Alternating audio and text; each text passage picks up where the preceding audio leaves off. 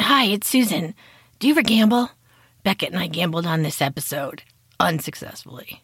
As you may be able to hear, my voice is not as strong as it could possibly be. And it's certainly not something I would want anybody to have to listen to for an hour, even if I could maintain talking for a full hour.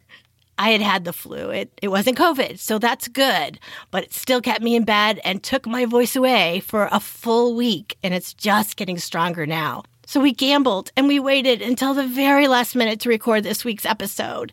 But as you can hear, the gamble did not pay off. Instead, we're going to revisit Charlotte Brontë. Why Charlotte Brontë?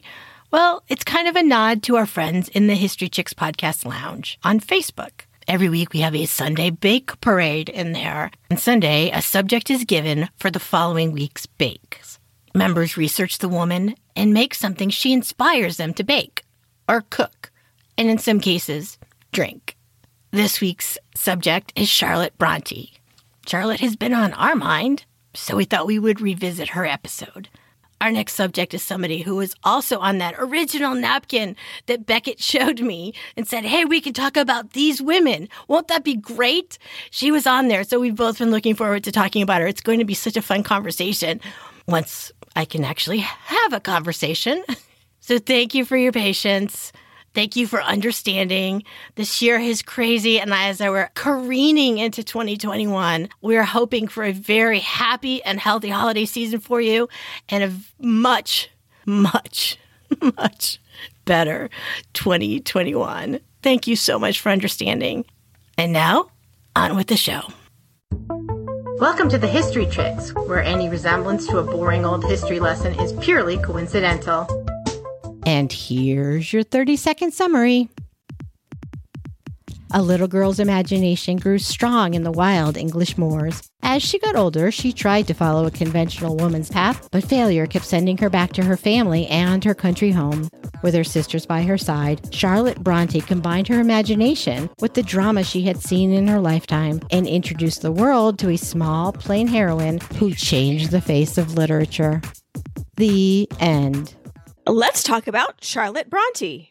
But first, let's drop her into history. In 1816, French mathematician Sophie Germain became the first woman to win a prize from the Paris Academy of Science. The Barber of Seville debuted. Lady Byron asks for and receives a divorce from Lord Byron, her husband of only 1 year and the father of her infant daughter, Ada Lovelace. Thanks to a massive volcano erupting halfway around the world in Indonesia, New England in the United States experiences snow and frost in the summer months of June and July. The first double-decker steamboat makes his maiden voyage. James Monroe was elected the 5th President of the United States, and Indiana became the 19th U.S. state. Mary Wollstonecraft Godwin wrote her breakthrough novel Frankenstein, or The Modern Prometheus, then married poet Percy Shelley. Queen Maria I of Portugal died, and in 1816, future author Charlotte Brontë was born. Charlotte Brontë was born on April 21st, 1816, in the village of Thornton in Yorkshire, England. She was the third of the 6 children of Reverend Patrick Brontë and his wife, Maria Branwell Brontë. Papa was born in Ireland, the oldest of 10 children in a poor, poor, poor family. The house where he grew up seems to be more like a crumbling hut. Or so he marketed himself. As we look further into his story, yes, he's the oldest of 10 children, but his father's house seems to be a big 2-story stone house. He was allowed to stay in school longer than the other boys around him, which is odd, but was also apprenticed to a blacksmith and had no shoes. Which way do we jump? I don't know. At 16, he opened his own school, which points to him being able to stay in school longer. Regardless of his actual upbringing, he was a motivated individual. He made it into Cambridge as a non-traditional student. He was 25 years old by the time he got there and was ultimately ordained by the church. Sometime between apprentice blacksmith and graduate of a major institution of learning, Patrick Brontë, or Prunty, or O'Branty, or Branty, became Brontë. And we would like to cover the issue of pronunciation right now. Oh my, there's a controversy about is it Brontë, which admittedly is the way I always pronounced it, or Brontë, which seems to be the way the family pronounced it. Dictionaries will largely point you toward Brontë. Merriam-Webster says, and I quote, "When our research shows that an author's pronunciation of his or her name differs from common usage, the author's pronunciation is listed first." So we are stuck with Brontë. Which has been a challenge. You know what sold me on it, though, was the names that he had before all ended with the E sound. And then I saw the name Zoe, Z-O-E, with the umlaut on the top. And I was like, oh, that's pronounced Zoe, not Zoe. That's not an umlaut. It's a diaresis. Oh, what's the difference? An umlaut is a guide to pronunciation, and a diaresis just means the vowel that it's over is pronounced separately from the syllable before. It really doesn't give you any hints to pronunciation. Oh, here I sit corrected. I didn't even bother looking that up because in my head I'm like, oh, I know what that is. Oh, I didn't bother looking it up because I thought, oh, I know what that is. And there you go. Oh, that's so funny. Well, to complicate things even further, we contacted the Brontë Parsonage Museum in Haworth and decided we would throw ourselves on their mercy for the correct pronunciation. And I quote from the principal curator, "In Haworth, the pronunciation was, and still is, Brontë. However, the pronunciation usually at use with staff at the museum is Brontë. Whichever you opt for will be fine. Best wishes." So, my goodness, we had a choice to make. So here's where we're going to land on this. We decided to go with Brontë, and if we slip and say Brontë, know that we're still correct. And so it's an all skate. Free to be you and me land. Use whichever you wish. They are both correct, as far as the authority figures are concerned. One thing that did for Patrick Brontë is provide a little social elevation and also a distance from his Irish past. So with the fancier name, the gentleman went out into the world as an ordained minister for the church and began his career. He had a very tangled affair and a respectable engagement that ended very badly with recriminations, broken hearts, and having to ghost her. So that's his whole romantic life up until now. After a series of clerical jobs, he met Maria Branwell, the niece of a school friend, while he was proctoring a test at the friend's new school. Maria Branwell was the 8th of 9 children, born into a fairly wealthy family in Cornwall. Her father was a luxury importer, although his fingers were in businesses all over town. Actually, the extended Branwell family, which was very large, had their fingers in politics and investments all over town. The town could have been called Branwell. However, they lived in Penzance. One of my favorites. It's beautiful. It's a coastal town. It's gorgeous. She grew up in an environment full of culture and art. Her life, if you want a picture, is very like a Jane Austen heroine, one of her more fortunate heroines. She improved her mind by extensive reading. She had very little to vex her, like Emma. She was doing fine. Until about the age of 17, when her father and then her mother both died. Now, all those siblings were spread out, but there were 3 daughters, Mariah and 2 of her sisters, who were still unmarried. However, Papa had had the forethought to give an inheritance to all 4 of his daughters. So at the age of 17, Mariah is essentially a woman of means, living with her 2 sisters, making her own life decisions, and able to support herself, which was nice. However, the house that they lived in was owned by her uncle. Her uncle and his heir both died in a shipwreck. Hello, Downton Abbey. My jaw dropped when I read that. And her youngest sister married the new heir. Hello, Mary Crawley. And so that was her decision. But Mariah made a different decision for herself. She decided to go live with her Aunt Jane and her family. They ran a school in Yorkshire. That's up in the northern part of England. It's kind of landlocked. So this is going to be a culture change for her. She's going to help by teaching at the school. When she and Papa met, there was a courtship that was, I want to say, true love, at least on his part. Yeah, there are some letters of hers to him that still exist. And she went from calling him dear friend in the letters to quickly changing it to my dear saucy Pat. Oh my. Maybe that is a little more than we need to know about Mama and Papa. Well, they were married within a year in a double wedding with one of her cousins where the grooms were both preachers and took turns during the ceremony being the groom and the officiant. There is one unfortunate thing that happened. Mama had asked her sister to pack her things and put them on a ship so she could get her clothes and her books and her papers and everything. The ship went down, the box was smashed, and my articles are swallowed up by the mighty deep, she said. So she really did go to her new life with nothing from her past life but what she had with her. I'm very sad that she lost all her things, all her mementos, all her wedding veil was in that box. She had to borrow a wedding veil. So it didn't really start out that auspiciously. And so they set up house. The family was moved to a new parish for them in a nearby village called Thornton. So ultimately, they had 6 children within the first 8 years of their marriage. One, it seems, every year from 1814 on. Terrifying. I know. Other than that, this whole time in Thornton seems like a happy little subdivision montage because they're making friends. They're in the village. They're joining the literary society. There's laughing. There's barbecues. Okay, probably not actual barbecues, but that's the idea. It's like seems like a, community for them while they're in Thornton. I wish they had been able to stay. But when the curate died in a different parish, he was offered a job that gave him a significant pay raise from the £160 a year he was getting then to £200 a year.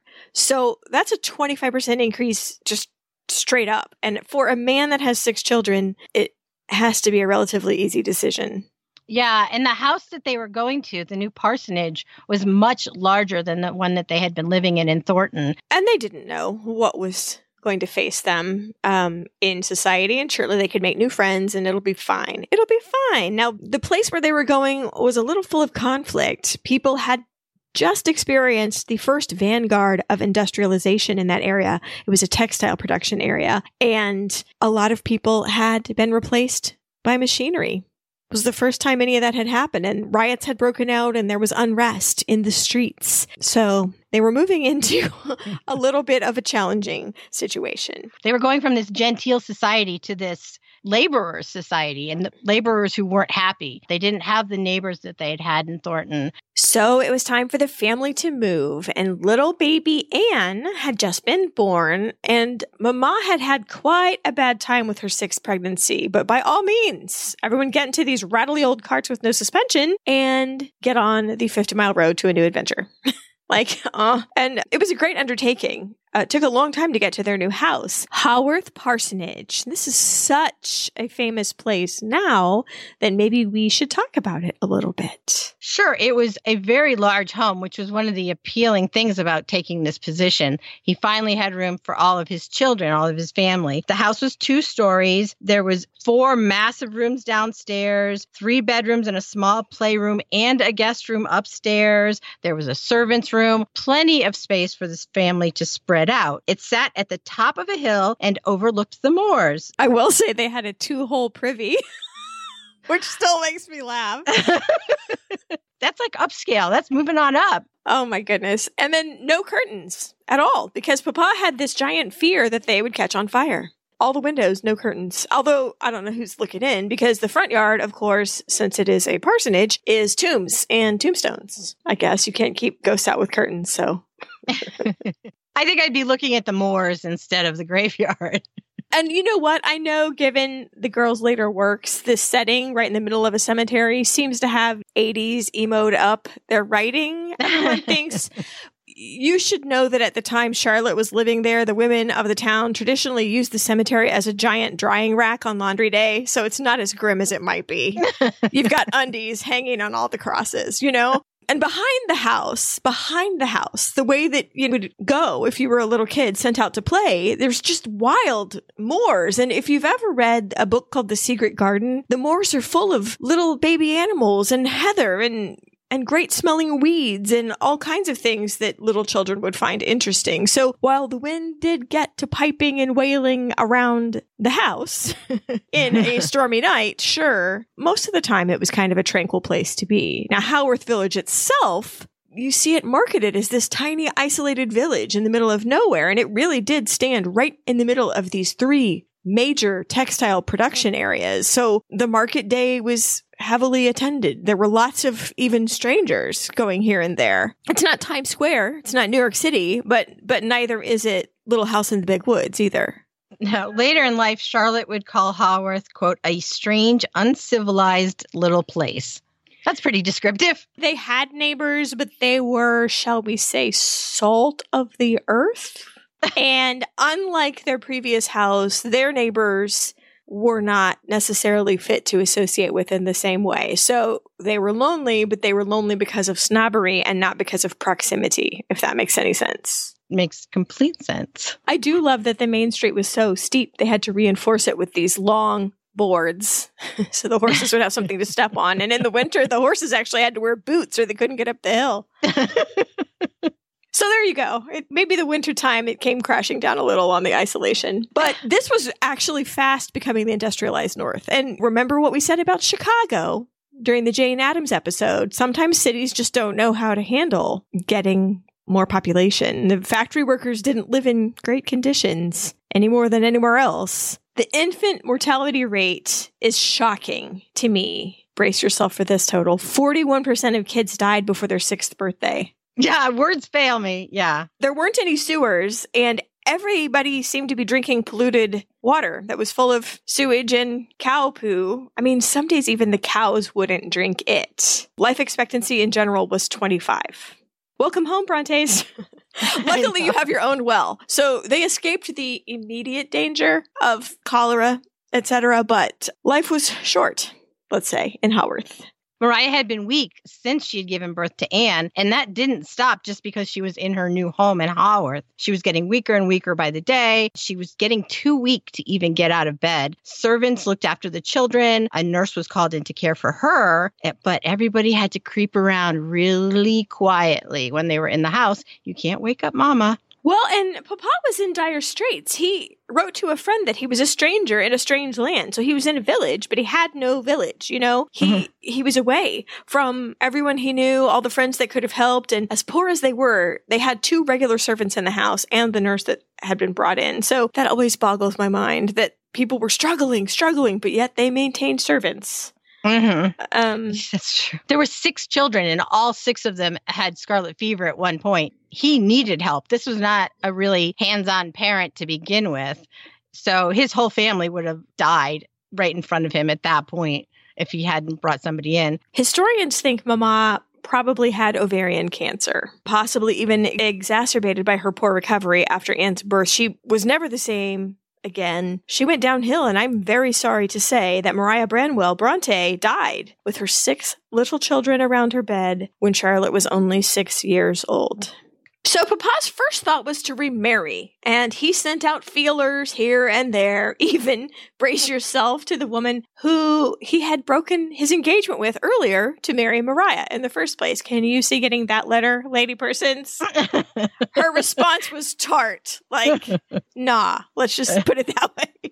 Somehow, no one wanted to take on a poor 47-year-old curate with 6 children. I don't know why. It was beginning to look like he was going to have to separate his family to send them here and there until Aunt Elizabeth Branwell, Mama's sister, agreed to move to the parsonage to bring up the children and manage the house. And Elizabeth was a lot like Mama. She was a woman of letters, of education, even of property. Remember, Mama had actually had enough money and station to be living a pretty comfortable life as a single woman, although in a relative's house. If she hadn't married for love, she might have been okay. Well, Aunt Elizabeth chose to put aside her own relatively comfortable existence and come up to Haworth for a different kind of life, for the memory of her sister and to take care of her nieces and nephew. And I am 100% sure history is full of these unsung heroines. So let's raise a glass to people who didn't have to step in but did, you know? Mm-hmm. Mm-hmm.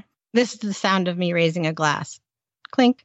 So the house settled into sort of a routine. Lessons with Papa in the morning, sewing in the early afternoon with Aunt Branwell, a very long recess, like get out of this house, all 6 of you. Dinner, lessons, bedtime. Lessons included, which is curious to me, news of the day, politics, book reviews. They started to fall in love with the adventures of the Duke of Wellington. He became a very strong figure in their life, and he was the one they based all their adventures on. In modern days, it might have been Star Wars or something that you got obsessed with. Harry Potter, for example, but then they had the Duke of Wellington.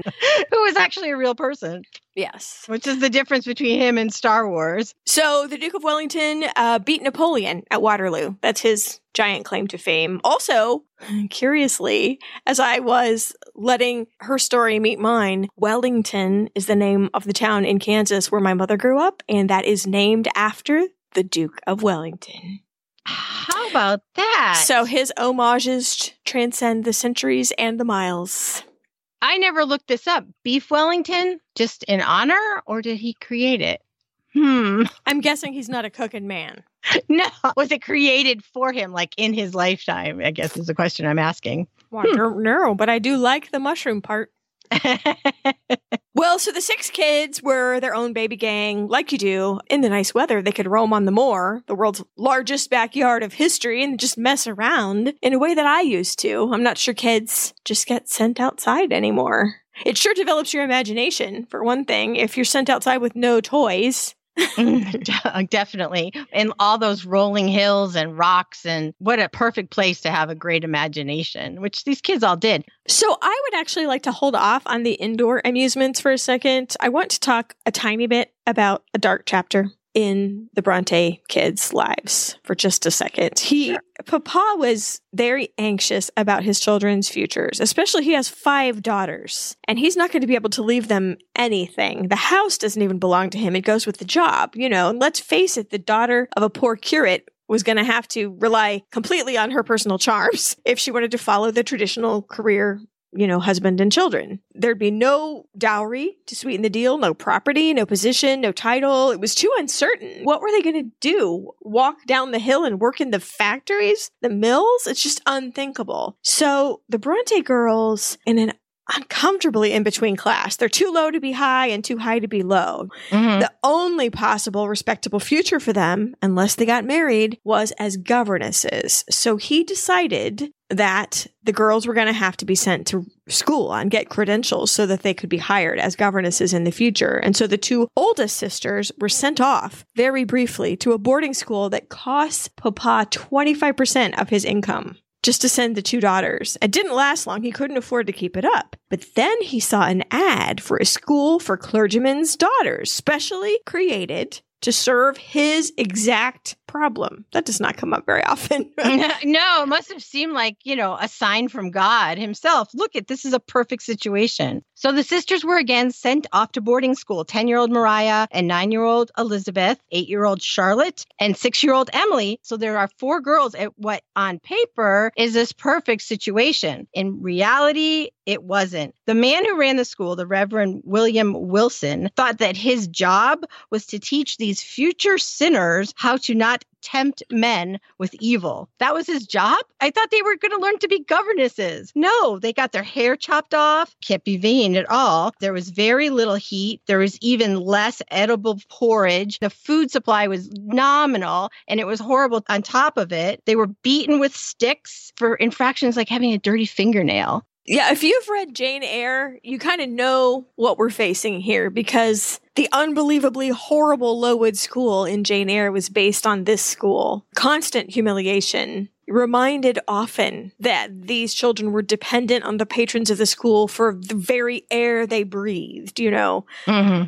Gosh, you give power to the wrong people, and it just really gets out of control. Poor little Charlotte had a bad time, but her oldest sister, Mariah, was her rock. All of theirs, I guess, really. The oldest daughter often takes on such responsibility. She was so strong and encouraging and just patient, and the older sister, I never was.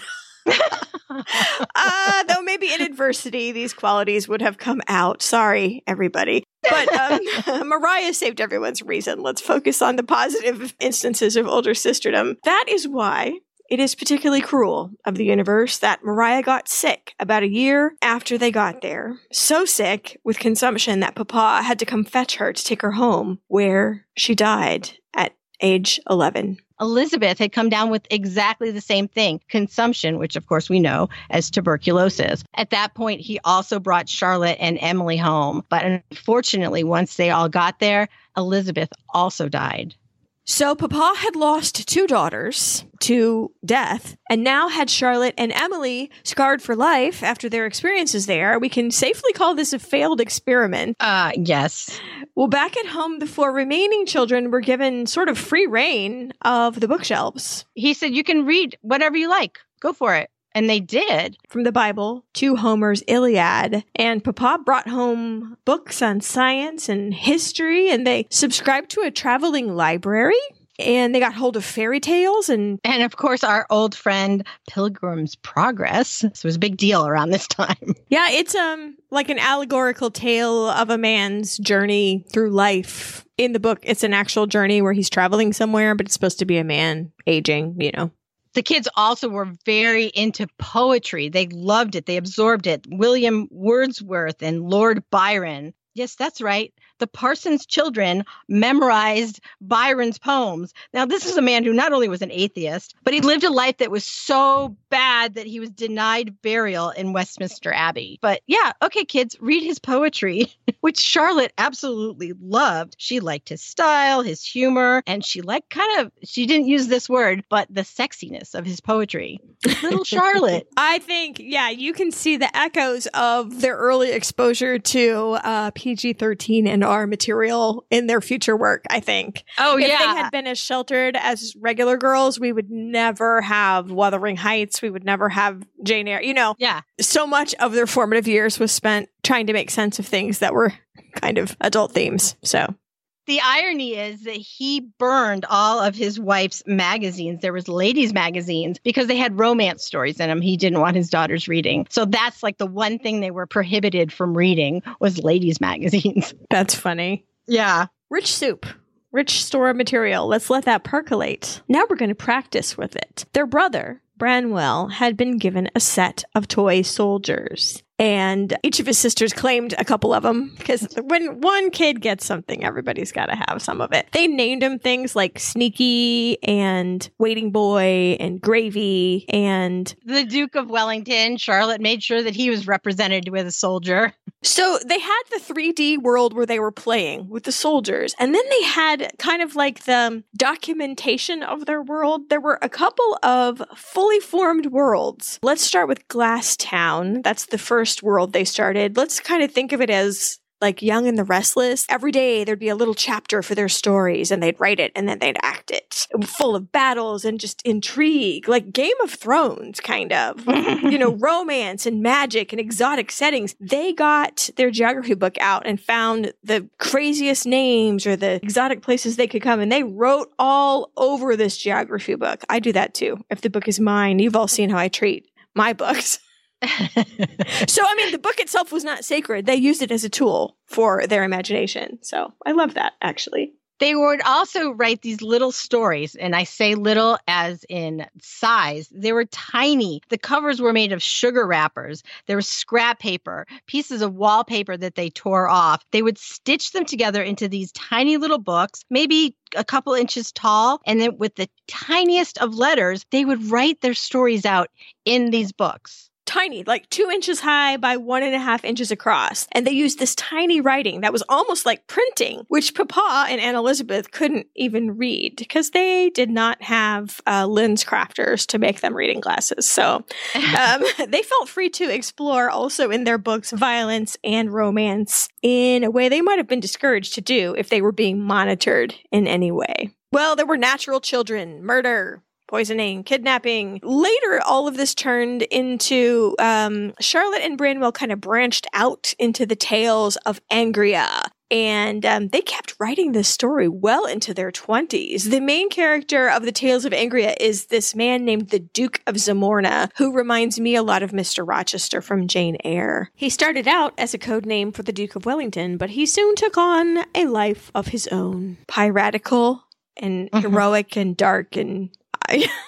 Emily and Anne moved on to their own little story collection called Gondal, and I think most of Gondal has disappeared. I don't think we have too much Gondal. No, I would have loved to have known about it. It was a Pacific island. How lovely. How exotic for kids from England to come up with. So in these little tiny books, there were often maps and illustrations to go along with the text. It was a very intricate and well-researched project. It's almost like the prototype of project-based learning. They brought every bit of knowledge they had about the world to bear on their own work. I thought that was great. All of this glorious creativity could have been Charlotte's whole life if only her circumstances had been different, you know?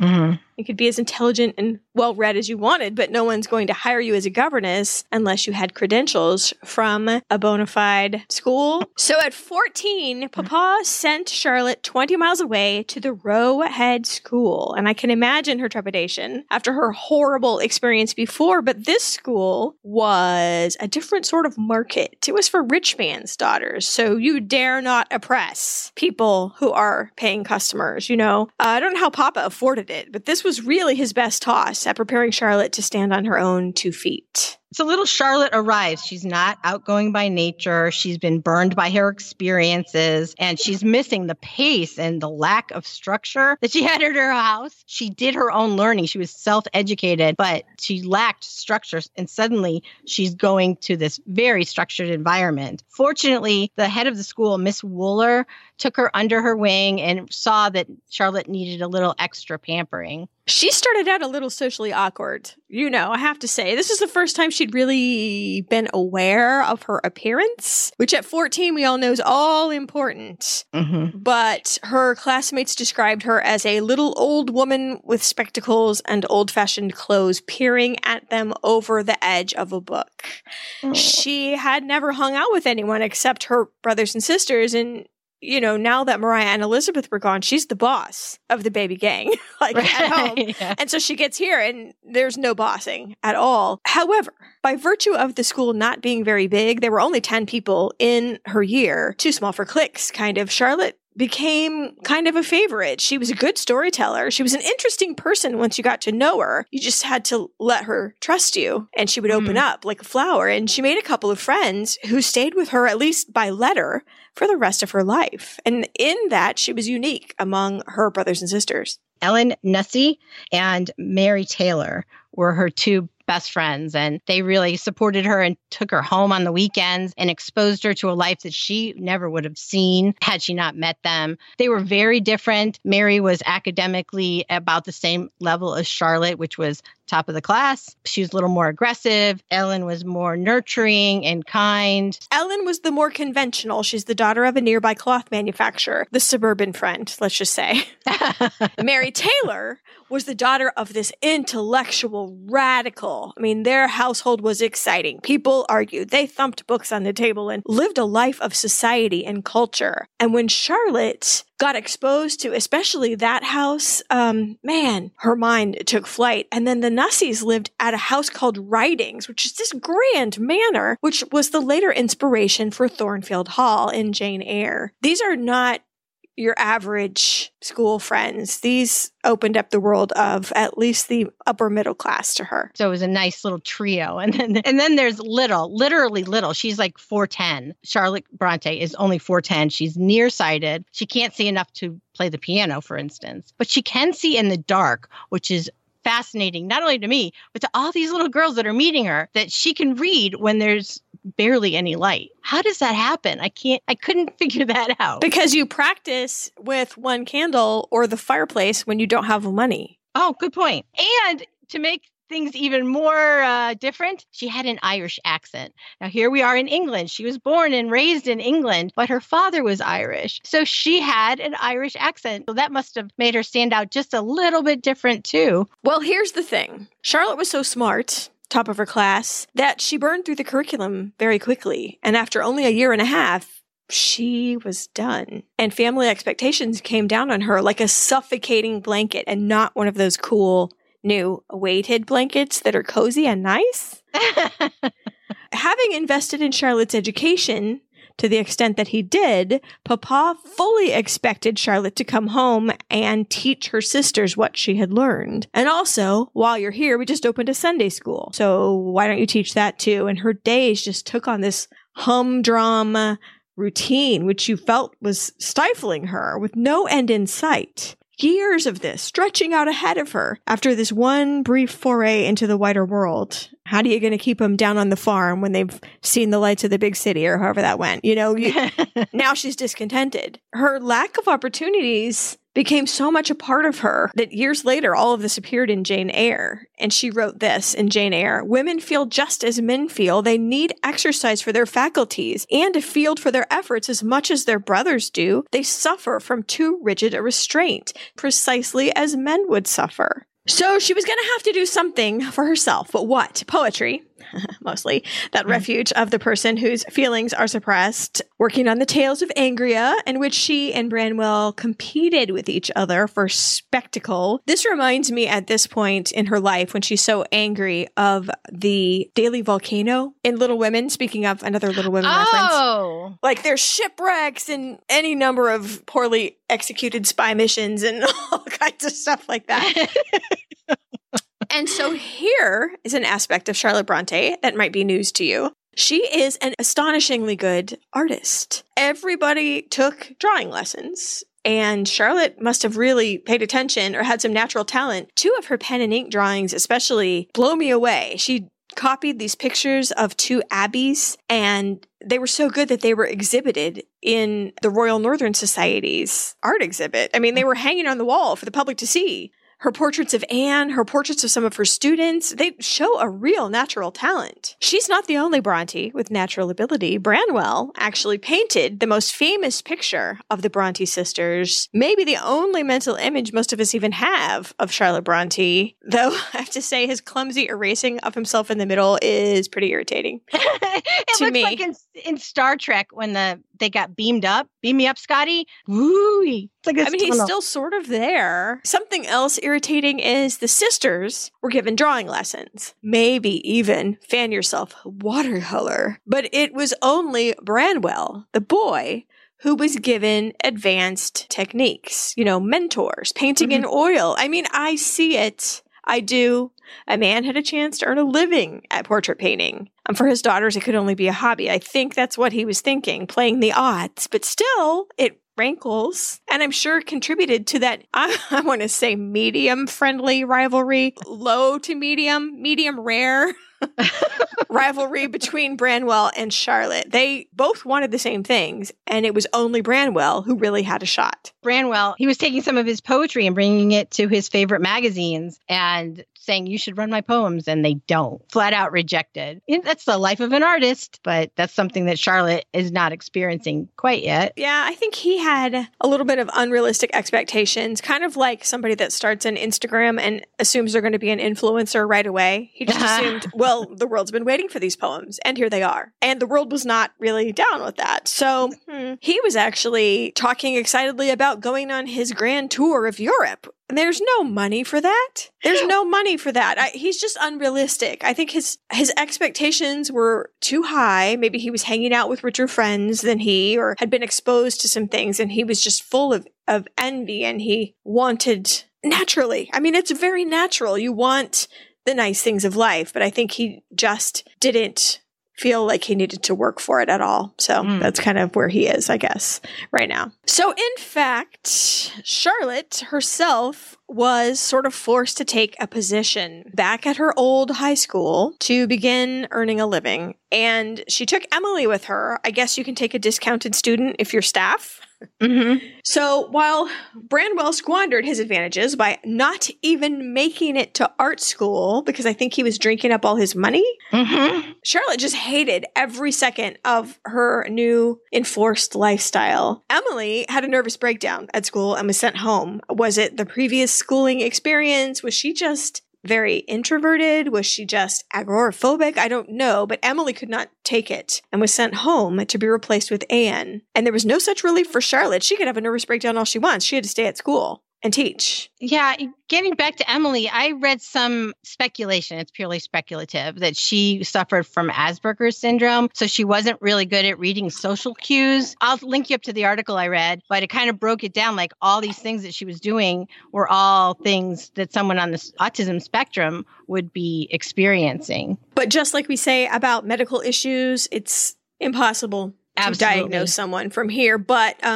nevertheless, that's an interesting thing to speculate about. Charlotte had said about Emily, quote, "Liberty was the breath of Emily's nostrils. Without it, she perished." So Emily needed to be back at home, running in the moors, playing with her dogs, being by herself. Well, and here's Charlotte, equally as despairing. Her friends are writing to her about their adventures in the big wide world, and Charlotte writes back to them, "My mind is exhausted and dispirited. It's a stormy evening, and the wind is uttering a continual moaning sound that makes me feel very melancholy. I'm weary with the day's hard work, during which an unusual degree of stupidity has been displayed by my promising pupils." She called them dolts. Like, that's the actual word she's used in other sources. She did not like being a teacher. She did not like kids, which is a problem. She didn't like being penned in there. She just wanted to do what she wanted to do, and unfortunately she couldn't. God, this even sounds so despairing. The thought came over me, am I to spend all the best part of my life in this wretched bondage, forcibly suppressing my rage? This is the quote that I pulled out from all of her writing. "Must I, from day to day, sit chained to this chair, prisoned within these four walls, while these glorious summer suns are burning?" Oh, I can feel that one. I was reading that on a day that I wanted to be outside gardening. It's like, yes, I feel you, Charlotte. 18-year-old Charlotte was brave. You know what? Better to aim high and miss, and then aim low and hit. So there's nothing to lose. I'm going to write a letter to the Poet Laureate of England. And I'm going to ask him, what should I do to advance my career in literature? I enclose some of my poems, love you, love your show, etc. And he actually wrote her back. But it was the most dampening advice. He told her literature cannot be the business of a woman's life, and it ought not be. The more she's engaged in proper duties, the less leisure she will have for it, even as an accomplishment and a recreation. So he's saying, don't write. You're a woman. It's bad for everyone if you write. She did write him back. First time I read this, I was like, oh, she's like taking his words to heart. And then the second time I read it, I was like, oh, maybe she's being sarcastic. "I trust I shall never more feel ambitious to see my name in print. If the wish should rise, I'll look at this letter and suppress it." She wrote on the letter, "Southey advice to be kept forever," like on the outside of the envelope. The sibling rivalry between Charlotte and Branwell, he also decided to aim high and sent some of his letters to William Wordsworth, who didn't even write back. At least she got an answer back. I'm still waiting for that answer from Bo Duke from 1977. So sometimes your heroes don't write you back. So Charlotte did not let a little dismissal by the uppers deter her from writing. She filled notebooks with poetry anyway, so take that. Charlotte stuck it out until she was 22. Anne had left school after an illness, so she wasn't subsidizing an education anymore. And by Christmas, she was like, I'm done, and she moved back home. And soon, our heroine received her first proposal. Her friend Ellen had a brother who was in want of a wife, and Henry Nussey was 27. He was a new curate, and he was going through his list of potential wives, kind of like Papa Patrick had done. And he got to Charlotte's name on his list and sent her a letter asking for her hand in marriage. Now, she had met him before, but just briefly, and she was his little sister's friend. Okay, so he was turned down twice by his first choice. Then Charlotte gets to the mail and like, random.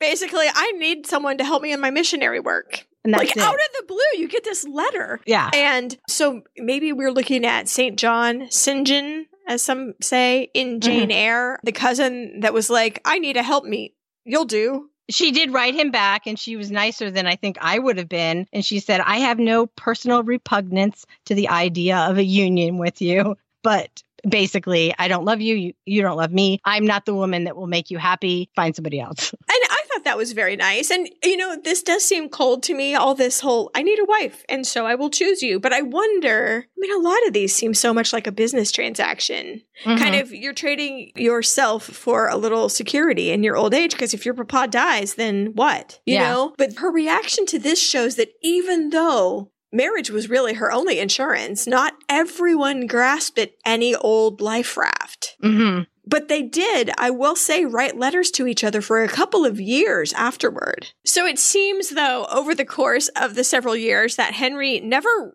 really fully despaired that she would change her mind. And she would write to Ellen these things like, if only he knew how I was at home. He sees me in company when I'm all polite, but I think he'd be horrified. And she would say things like, don't tell Henry, that I said that. Ha ha, because it would really shock him. So until he got married himself, he kind of kept up with the correspondence. So there's that. I'm glad she had a little bit of flirtation. Although she did. I think she was treating it more like a exercise in controlling someone, but whatever. So Charlotte hated teaching in a school so much. So in classic frying pan into the fire mistakery, she took a job as a governess in a private house and felt like her spirit was crushed out of her. She was the avocado in the mortar and pestle getting crushed into goo. She hated it. It's a weird place to be a governess. You're some gentleman's daughter, so the men of the house can't treat you exactly like a scullery maid, but what do I do? Because she's not a lady either. And then the ladies of the house, and this is my theory, is that they look at the governess, who is some gentleman's daughter, and think, there but for the grace of God go I. The only thing women of gentle breeding could do to survive if their men let them down was be a governess. So thank goodness my husband is young. Thank goodness I have 9 brothers, whatever it is, saving them from being a governess was just a luck of the draw. And I think they just felt so I don't even know. It was almost like bullies. They loved to pick on a governess. And this one, I think, was kind of surprising to Charlotte because she knew the wife before she was a missus. And they knew each other. They were friendly. But as soon as she walked into her door as the governess, that was not, even part of the converstion. Yeah. I would be surprised and shocked and disappointed. So again, Charlotte resented having to pander to these stupid fatheads who were just richer. They're not better. They're not smarter. And her former friend fully expect her to do other duties if she wasn't busy. Darn the household's socks, for example. And meanwhile, these, quote, pampered, spoilt, turbulent children were just dumped on her. So shocking. She had no one to talk to because the servants resented her superior attitude, which could be her fault or could just be the governess equals superior attitude and had nothing to do with Charlotte, Mm-hmm. So one good thing came out of this gig. During her very short tenure as the governess to this family, they made a visit to a country house, and she heard of a legend of a mad woman that was shut up in the attic of a nearby house. And everyone loved to tell the tale of the screams that would ring through the upper floors and this and that. And so this horrible, hellish chapter of her life gave the world one good thing. Fans of Jane Eyre, you'll know what that is. She lasted about a year before she's like, bag this, and went home, where she fielded a second proposal of marriage from a man who came to tea, met her once, and proposed. No.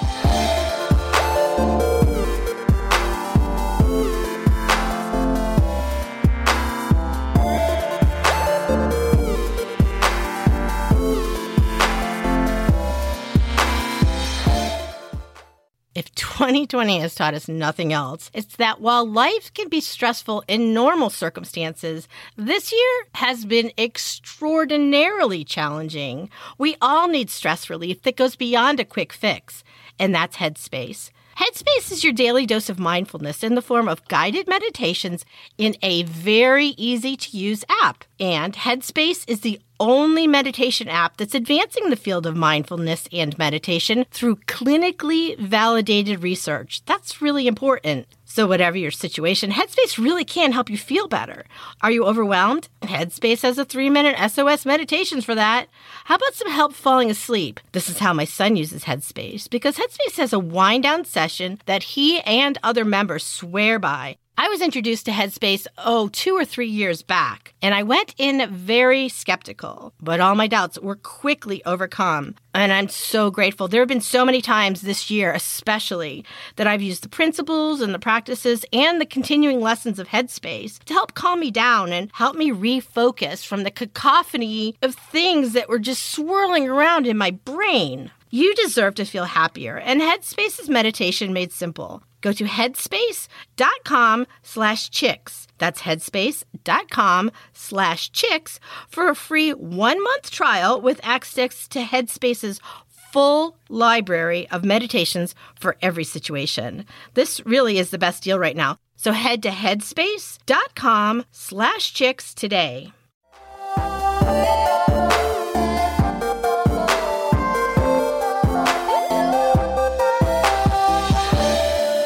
She had one more short fling as a governess. This is just not her destiny. Might as well try, but no. Her friend Mary Taylor, not on purpose, was taunting her with her fabulous travelogue from Europe. I mean, Mary Taylor on Instagram. Follow my progress. It was so irritating. It was time for something bold. And so Charlotte presented a plan to Aunt Branwell, who had agreed to finance a school for her nieces to run. But what if, Aunt Branwell, you instead send us to Europe to study French and Italian, and then when we come back, we can charge more when we start our school. Emily and I. Does that sound cool? Please? I don't think she was fooled, by the way. But Aunt Branwell said yes. I mean, where's my Aunt Branwell? Also, poor Anne didn't get to go. Well, anyway, so they pitched up with Papa at the Chapter Coffee House, which was bombed in the Blitz in World War II. So it's not there anymore. That's a bummer. There's an alley. And they spent 3 glorious days exploring London before their ship left. And Charlotte wrote, I had a sudden feeling as if I, who had never yet truly lived, were at last about to taste life. She felt awesome. And Emily and Charlotte landed at the Pensionnat Heger in Brussels. And Madame was the director of the school where they were, but it was Monsieur who we should look at for a moment. Charlotte wrote, when he's very ferocious with me, I cry. And then that sets things straight so she could manipulate him. But he was mean to her. Stern, maybe, in a way. Papa seems like he's kind of absent-minded, kind of like, oh, now. That seems like Papa to me. Yeah, whereas yeah. Mr. Heger was like, you must edit. Your work is shit, you know? That's right. So then she would cry, and then he'd feel bad, and then they'd get along, you know? Yeah, but that was so important. He was really refining her writing skills, and she was brushing up on her German and her French and, taking classes. So it was a good thing, ultimately. Well, he was teaching her. So what I should say is Emily and Monsieur got together like chalk and cheese. She'd walk in a room. If he was there, she'd leave. She hated the ground he walked on. Chalk and cheese? Yeah. You've never heard that expression? No. Wow, that's 2 of them. No, I've never heard that. Oh, that's very common. In fact, one of my son's favorite books was called The Tales of Chalk and Cheese, and it was like a dog and a mouse or something, and they were trying to go through New York City, and they weren't enjoying the same things, but they discovered they were really friends in the end. Anyway. No, I've never. Now, there might be the same conversation, from 5 or 6 years ago, where me going, I never heard that before, but I never heard that before. Well, okay, there you go. Officially, chalk and cheese. Maybe we're chalk and cheese. We're not, though, because we have a lot more in common. We're cheese and a broiler. I'm probably the broiler. Cheese just melted all over the place. Oh, man. Well, poor Aunt Branwell back home in England died. And she left the Brontë sisters and one of their girl cousins all her money, which was not enough to blow out at the mall or whatnot, but kind of eased the pressure of constantly having to earn a living. Mm-hmm. I think it came out to about $10,000 in modern money for each of them, which was, was It's a nice little cushion. So Monsieur, back in Brussels, wrote a note asking for one of the Brontes to come back to Brussels to teach. And it's pretty apparent he did not want Emily.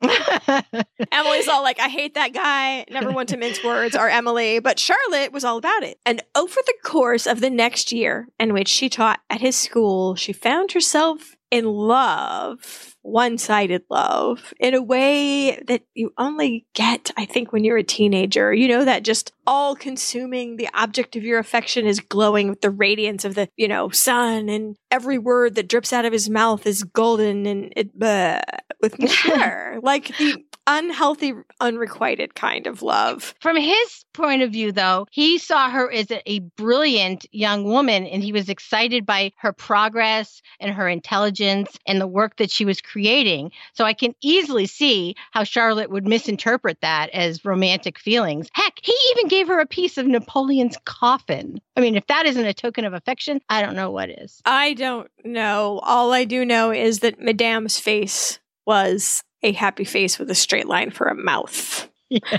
Madame was not down with this relationship. Even if it was very innocent, it didn't look good. Well, even when she got back home, Charlotte's thoughts kind of stayed in Brussels. She was just in love. And the sisters tried kind of in a haphazard way to start a school, like they said to Aunt Branwell they were going to do from the parsonage. And they advertised, and they got exactly 0 inquiries.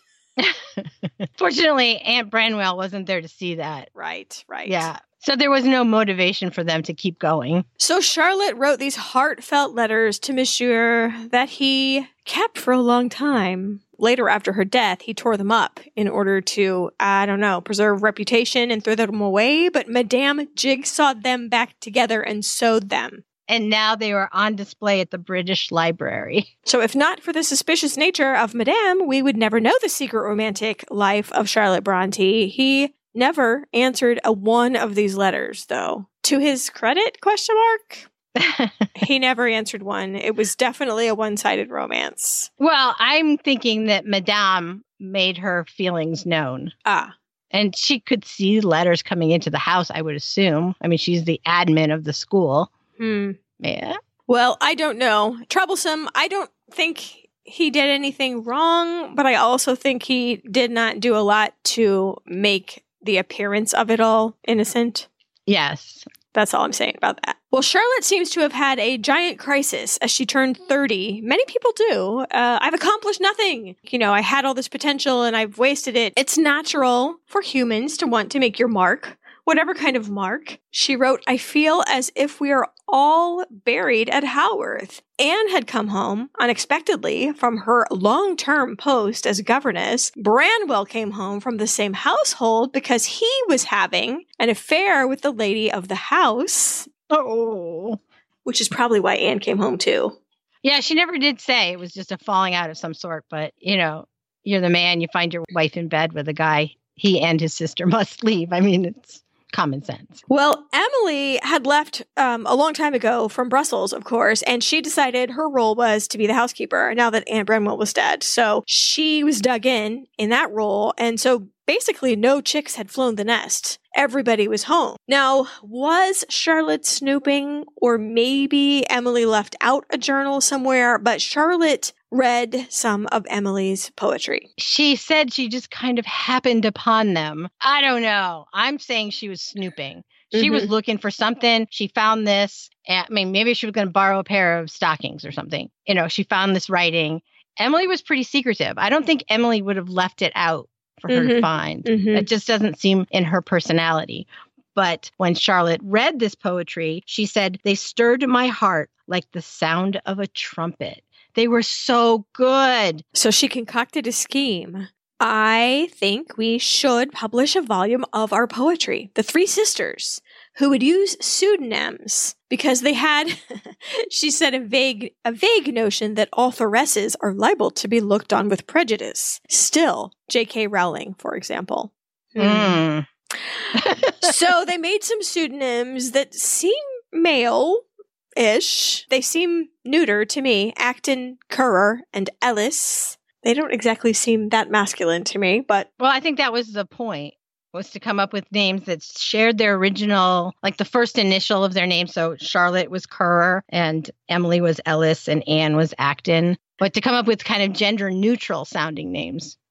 Okay. Well, it worked. And then they took as their last name Bell, which was the middle name of Papa's new assistant curate, Arthur Bell Nichols, or it could have been the Sound of Bells, which seems like a stretch. It's only 4 letters. There's no weird accent on it. Or it could have been an elision of the name Branwell, because they left Branwell out of this scheme. He had become a loose cannon by now. He was deeply into the drink and spent his time honestly wailing out loud and drawing lurid cartoons and hanging out with people at the bar, and in general, not being a very productive member of the household. In fact, his presence often terrified everyone and made home a very uncool place to be hanging out. Yeah, he really disrupted the quiet of the parsonage. So back to the project, Charlotte handled all the correspondence with publishers. Ultimately, they published at what was called Author's Risk, which now would be called, Vanity Publishing. It cost about 1/10 of their inheritance to get this book published, by the way. It was called Poems. It's a very clever title. It was about 165 pages. There were 61 poems total in it, and it was pretty much divided evenly between the 3 of them. So the book's really beautiful. It's dark blue cloth. It has this black design on it. It doesn't look cheap at all. Golden letters. And the publisher sold 2 copies. Dun, dun, dun. Now, they did get a really good review. The reviewer said it was good, wholesome, refreshing, vigorous poetry. Charlotte was not daunted. I think that the mere fact of an actual physical book really changed her mind, made her so excited. And so she sent copies to prominent people as presentation gifts. I will tell you, the first edition, one of these sold at Sotheby's for about £70,000, which is a 2,000% return on investment if you wait long enough. That's so funny. Well, right back on the horse, Charlotte wrote to the publishers, "The Bells are now preparing for the press a work of fiction consisting of 3 distinct and unconnected tales, which you might publish together or separately." Like, oh, might we? Oh, yeah. Well, that was actually a trend at the time. Charlotte, I don't know that she gets enough credit for her understanding of the world of publishing at this time. I think she was rather brilliant at it. At the time, there was a trend in publishing to publish things in 3 volumes so that they could sell 3 different books. They could be serialized. So if you read the first one, you have to read the second and then the third, and you have to buy each one. Right. Yeah, so I thought it was brilliant. But again, written by Kerr, Acton, and Ellis. Ultimately, after a year of rejections. So, you know what, writers? Keep going, because even Harry Potter was rejected by over 10 publishers. I don't know the exact number. Ultimately, a publisher agreed to take Wuthering Heights by Ellis Bell and Agnes Grey by Acton Bell, but not The Professor by Currer Bell. It was a blow. It was horrible. She'd been the driving force behind all of this. And of all of them, psych, we don't like yours.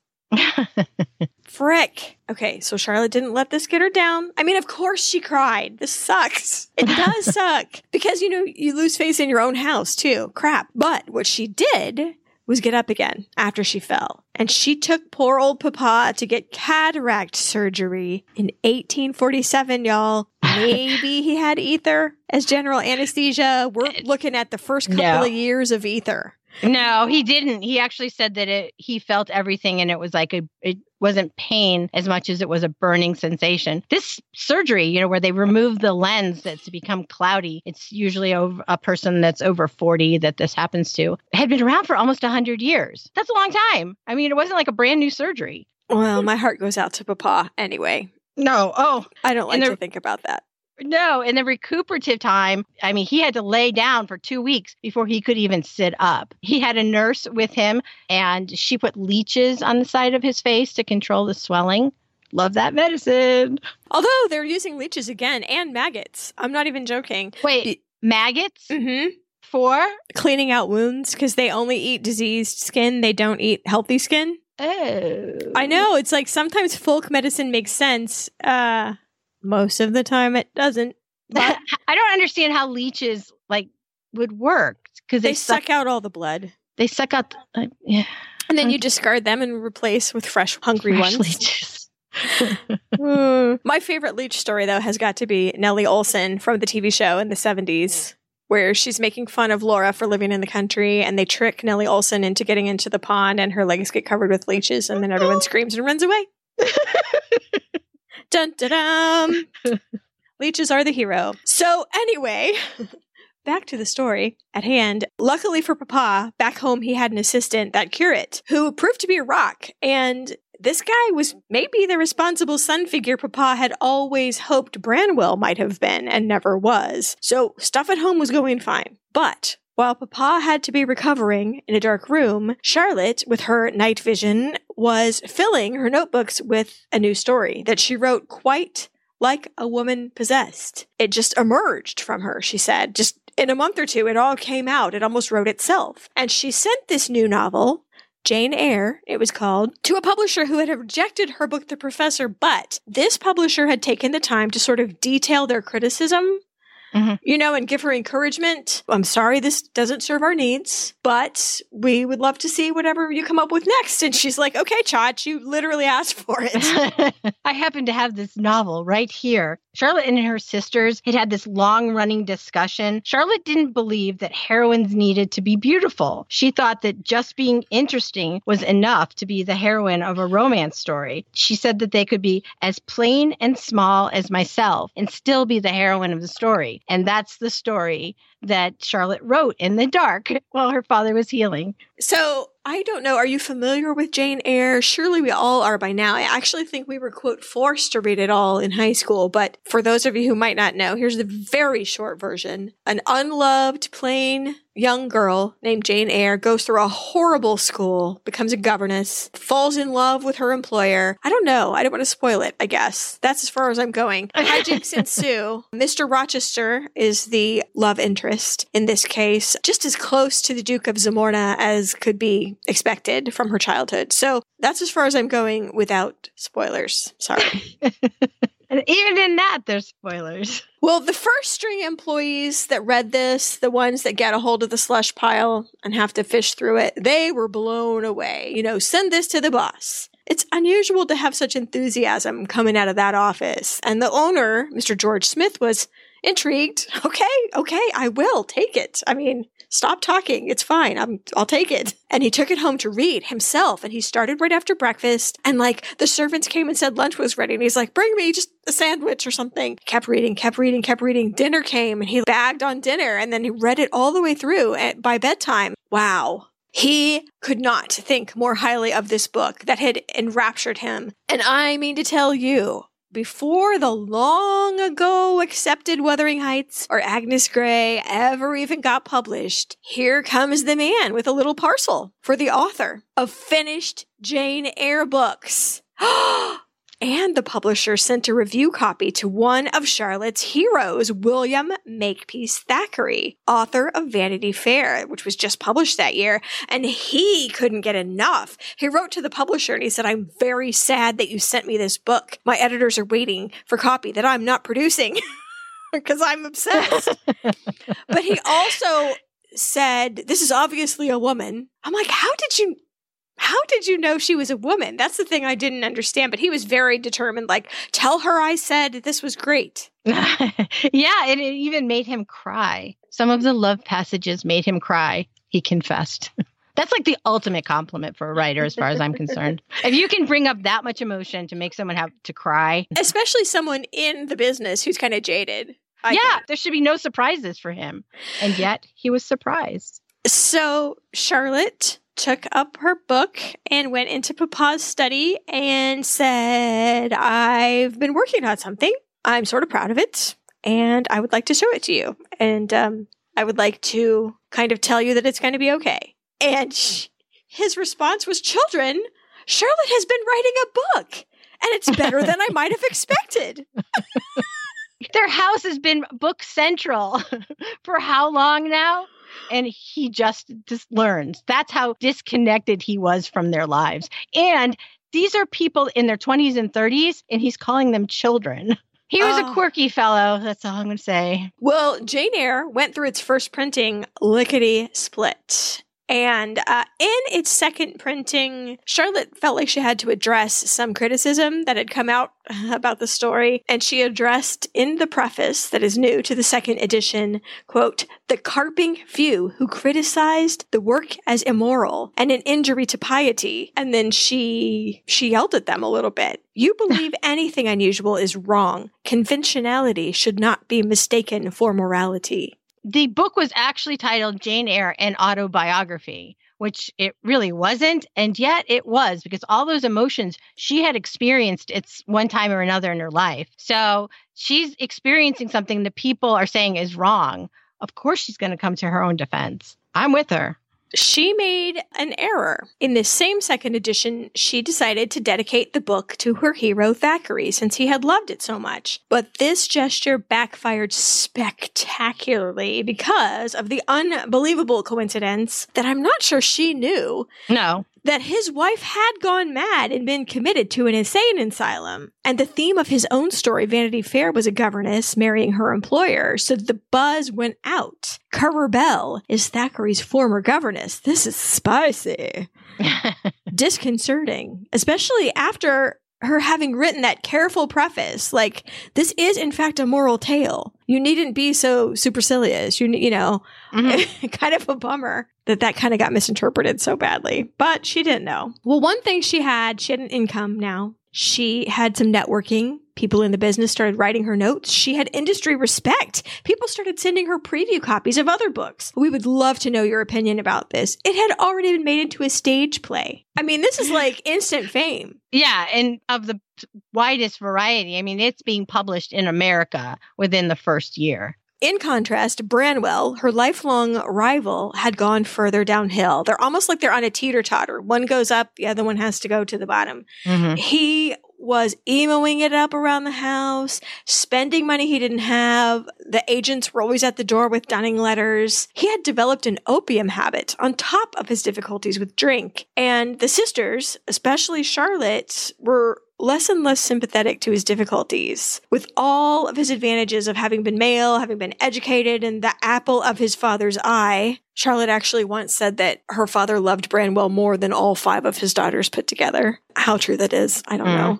Anyway, he hadn't lived up to even the most minor of expectations. And you know what, though? I was thinking about this. In his defense, it's probably really hard to have the whole weight of the whole family rest on your shoulders. Like, you have, at one point, 5 unmarried sisters, and you're the only one that can provide a life for them. Mm-hmm. And he was a creative. So it wasn't like his father who said, I am going to go into the ministry. And he focused on that. Branwell's mind was going all over the place. I can be a portrait painter. I can be a poet. I can be a writer. I can work at the railroad. I mean, he was all over the place with his jobs. So he just had no focus in his defense. Although, is that defense, or is that a responsibility of his father to have taught him instead of saying, go, be amazing. God has given you these gifts. Go. Well, who's to say? Who's to say at what point the parent has to stop being blamed for something? I don't know. I really don't know. Poor Branwell. I just don't know. He's a mess. But he doesn't have to take care of his sisters, because you know what? Sisters are doing it for themselves. Because Anne's and Emily's books finally came out and were well received, very well received. Although Wuthering Heights scared the pants off people, I think. It's so wild. It's so wild. And all Brontë works whiff of improperness. All of them do. And you know why? Because they had Byron in their head at an early age. And were free to be you and me with the natural children and whatnot. They put their emotions into words. I mean, they were just honest. Mm-hmm. And girls and young women have these thoughts, and to hide them is doing them a grave disservice. Well, so at this point, though, they think it's 3 piratical brothers writing this. So it's like a little bit like, whoa, that's scandalous, but it's not shocking, you know, because it's menfolk writing these books. Right. Well, so Anne's and Emily's books came out so much later that Charlotte's like, you should just come to my publishers. Ladies, he's awesome. His name is George Smith. He'll take care of you. They're fast. And yours is obviously not working in your best interest. Your first editions came out with all the spelling errors still in them. In fact, Anne's publisher was very unethical with her second book. She had written a second book called The Tenant of Wildfell Hall, and he sent that to America and marketed it as if it were Currer Bells. He wanted to hook onto the popularity of Jane Eyre and was tricking people. He was so good at it, he tricked George Smith. And George Smith is saying, wait, Currer Bell has a new story? We were supposed to get the rights to any future novels. Why have we not seen this? So he sends off a letter to Charlotte, who is the middle person in this whole situation, and says, what's going on here? This is ridiculous. Why would you abandon us like this? I thought we treated you well. Is there something you need to tell us? Like, oh my God, no. Charlotte was appalled. And so Charlotte and Anne had to do something they were very, very uncomfortable with. They had to make the long journey by themselves to the big bad city of London and prove to Charlotte's publisher that Anne had written that book, The Tenant of Wildfell Hall, and that Anne was a separate person from Charlotte. Acton and Currer are not the same people. And this whole thing isn't our fault. And please don't be mad. She convinced George by just handing him her letter, the letter that he had written to her, asking what was going on. She's like, this might explain things. And it just took him a while to wrap his brain around it that these two meek women wrote these wonderful books. To say they were in shock when they expected these young James Bonds with pinky rings and ladies' men with style. And here were these country ladies with old dresses holding each other's arms in anxiety. Like, what? What? And they were so about letting the cat out of the bag. All these adult themes coming out of these ladylike heads. The contrast is going to sell us some books, boy. Man. In fact, The Tenant of Wildfell Hall actually came out while they were in London. Don't let your daughters read it. Yeah. Oh, we are going to capitalize on this. This is going to be excellent. But they were adamant. The sisters were. The secret has to stay in. I mean, we're unmarried women. We have to protect our reputations, which unfortunately for George Smith, any respectable Victorian man, that was going to be like, oh, okay, end of story. I mean, much to my grave disappointment, I get you. But he did treat them to a behind-the-scenes, all-expenses-paid tour of London. The least I can do, ladies. I mean, crisis completely averted. He was averted, diverted, all about it. It was good. I have to say, The Tenant of Wildfell Hall, I really love. And it's not a book that people typically read. And if you read about it now, you're like, what was so saucy that you couldn't let your daughter read it? Well, in it, this wife is running and hiding from her abusive husband, and a guy is helping her. So I think that might be it. There's a guy, and he's not married to her, and he's in love with her. I think that's all it takes. I mean, there's not anything racier than that. Shades of gray or anything. Nothing. I know. Well, these books were all, received with people who were like shocked. And of course, that did help sell books, just like 50 Shades of Grey. Mm-hmm. And we read them now, and at this point, that stories have become tropes, but back then they were fresh and new and very controversial, which sells books. Okay. Well, so I even hate to start on this next period of Charlotte's life. So let's take a few seconds to have all the sisters bask in the joy of accomplishment.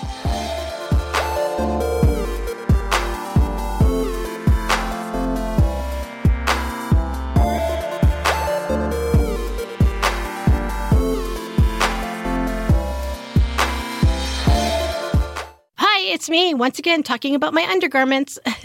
Look, it's one thing for me to talk about how much I like Third Love bras once, twice, 3 times. It's another thing entirely for me to talk about how much I adore all of my Third Love bras for as long as I have. Third Love bras are the only bras in my bra drawer, and I've begun to collect their other undergarments as well. Why? Because they're comfortable, because they're well made, and because they fit perfectly. Third Love uses the measurements of millions of women to design bras with all-day comfort and support, and they stand behind their products. If you don't love your Third Love bra, exchanges and returns are free for 60 days. And their bras are starting at $45. And I'm not going to tell you what to get people for Christmas, but a Third Love bra makes a lovely, lovely gift. So you or somebody you care about can find your new favorite bra with a high-quality, comfortable style, and all starting at $45. And they make more than 80 sizes. There's cups from AA to I, including half-cup sizes, and bands from 30 to 48. Third Love knows there's a perfect bra for everyone. So right now they're offering our listeners 10% off your first order.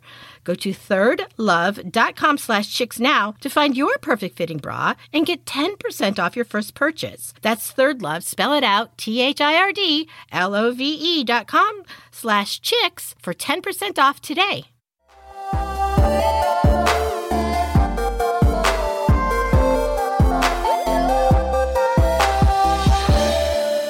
Oh dear. Okay, here we go. That whole summer, Branwell had been unwell. And maybe it was hard to tell between his usual state, honestly, and what was happening. But by the fall after Charlotte's trip to London, it was clear that he was gravely ill. It turned out tuberculosis, consumption, the same disease that had killed their older sisters all those years ago, and for which there was no cure. And so he died, surrounded by his whole family in September, the year Charlotte was 32, and their complicated and I guess I can call it turbulent relationship really came over her like a wave. It seems like she was conflicted. She called his death a mercy and wrote he'd wasted his empty life and squandered his gifts, but still, he'd been her close companion throughout her whole childhood. Her co-author, her imagination partner, and she stopped work on her novel in progress and just walked around in a daze. Worse still, Emily had developed a bad cough. Nonsense. Emily is something else. She was the housekeeper. She's doing her thing. Whatever you, Molly. I'm not sick. I'm fine. I love Emily so much. She would not hear of medicine, of beds, of people's worries, take that face off your head. I'm fine, until the very last moment. And her last words were, if you will send for a doctor, I will see him now. Way too late. She was dead in 2 hours. Only 4 months after Branwell's death, Charlotte wrote of her sister, while physically she perished, mentally she grew stronger than we had yet known her. Day by day, when I saw with what affront she met her suffering, I looked on her with an anguish of wonder and love. I've seen nothing like it. But indeed, I've never seen her parallel in anything. She was stronger than a man. She was simpler than a child. And her nature stood alone. Okay, that made me cry. The love in those words. Yeah. And then, I'm sorry to say, friends, Anne began to cough with the same cough that Emily had had. And unlike Emily, Anne accepted and welcomed any treatment anyone offered her or any comfort. I have to say, Anne is my favorite Brontë, by the way. She seems like someone, well, she's more amiable than anybody else, for one. She was the person that was actually raised by Aunt Branwell. Mm-hmm.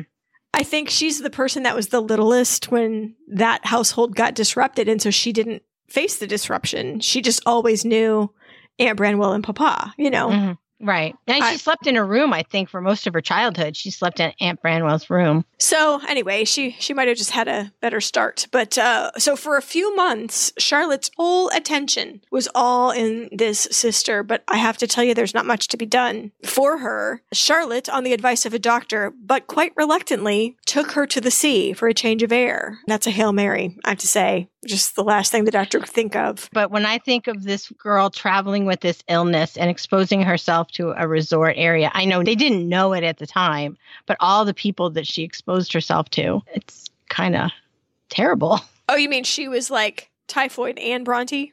Yes. She has tuberculosis and she's traveling. It's in her every time she coughs. It's in the air. It could do it, get anybody else. Yeah, they didn't know. So. Right. And sea air was supposed to be really good for people with respiratory illnesses. And she was like, okay, let's try this. And so they went to this resort. Anne had been there with the family that she'd been the long-term governess for. And she really had liked it. And let's go to Scarborough, she said. And they got there and only had a couple of days of sea air when Anne, age 29, died suddenly while they were on this vacation. She's buried all alone of all the siblings in the town where she died. If you ever visit Haworth, you'll note her absence in the cemetery. And this is the reason why, because she died on her rescue and they left her there. Well, they buried her. That sounds harsh. They didn't just leave her in the room. I mean, they had a funeral for her. No, see, I'm not that, as far as I'm concerned, they left her. You know, okay. So, I mean, that seems like the most horrible thing to me. Everyone else, I know, and I don't even believe in life after death or whatever, but like all the memorials are in one place. All the thoughts are concentrated in one place, and then they just left Anne somewhere else. I don't know. I think it's kind of horrible, but whatever. I think it's horrible that 3 Brontë siblings died within 8 months, and 2 of them died without ever having public accolades for their literary accomplishments. They're still Acton and Ellis. What I'm saying is that Emily and Anne were never acknowledged for their contributions to literature. Oh, yes. Well, neither was Branwell, but since he didn't have any. Yeah, exactly. That worked out. Well, Yeah. So I think we can imagine how Charlotte was feeling. She wrote, "A year ago, had a prophet warned me how I should stand today. I should have thought this could never be endured." It's horrible. I don't even know what to say about that. Her whole family is just gone. There's Papa and there's her. Mm-hmm. And after a certain amount of very understandable flailing, Charlotte found some degree of solace in finishing her work in progress, a novel she had begun already called Shirley, though what she missed grievously was the way that she and her sisters would sit around that table and they would bounce ideas off each other. Someone was always pacing around or tearing their hair out, or, you'd have the comforting scritch of pens if it was all going well. It's all gone. She's by herself. When the book came out, it was suddenly apparent to critics that she was a woman. And I'm not sure how exactly. Well, it's about 2 women that were very different, and perhaps being able to explain these women like she did just outed her completely. She had originally intended for one of those characters to die, and that character was based on Anne, and she just couldn't do it. So she ended up changing the character's fate. And she didn't die, and she got married and had a very happy ending, something that, obviously Charlotte couldn't do for her sister in real life. That must have been really therapeutic. Right. But the news, of course, was out in the newspaper. It is understood that the only daughter, that hurts, of the Reverend P. Brontë, incumbent of Haworth, is the authoress of Jane Eyre and Shirley, 2 of the most popular novels of the day, which have appeared under the name of Currer Bell. So it is no longer rumor. It is no longer whispered at dinner parties. It's out there, and the procession of fame hunters began then to Haworth and the parsonage and really hasn't ever stopped. Oh, that's true. I had never thought about that till the second. Well, so she met Thackeray at last, her big hero, though he introduced her to his own mama as Jane Eyre, which I've written Jane several times myself, actually. Oh, in my head, totally confused. I had a really hard time with that. I'm like, then there's a time when Mr. Rochester... No, wait, that didn't happen to Charlotte. I keep writing Jane when I mean Charlotte. Uh-huh. Society ladies were disappointed at her appearance and her shyness, I guess. She spent the evening in the corner speaking to the governess. Now, wouldn't that be her peer? I think totally natural, though not done with a capital N-D. This was a period of time when she could just not bring herself to write one dang thing.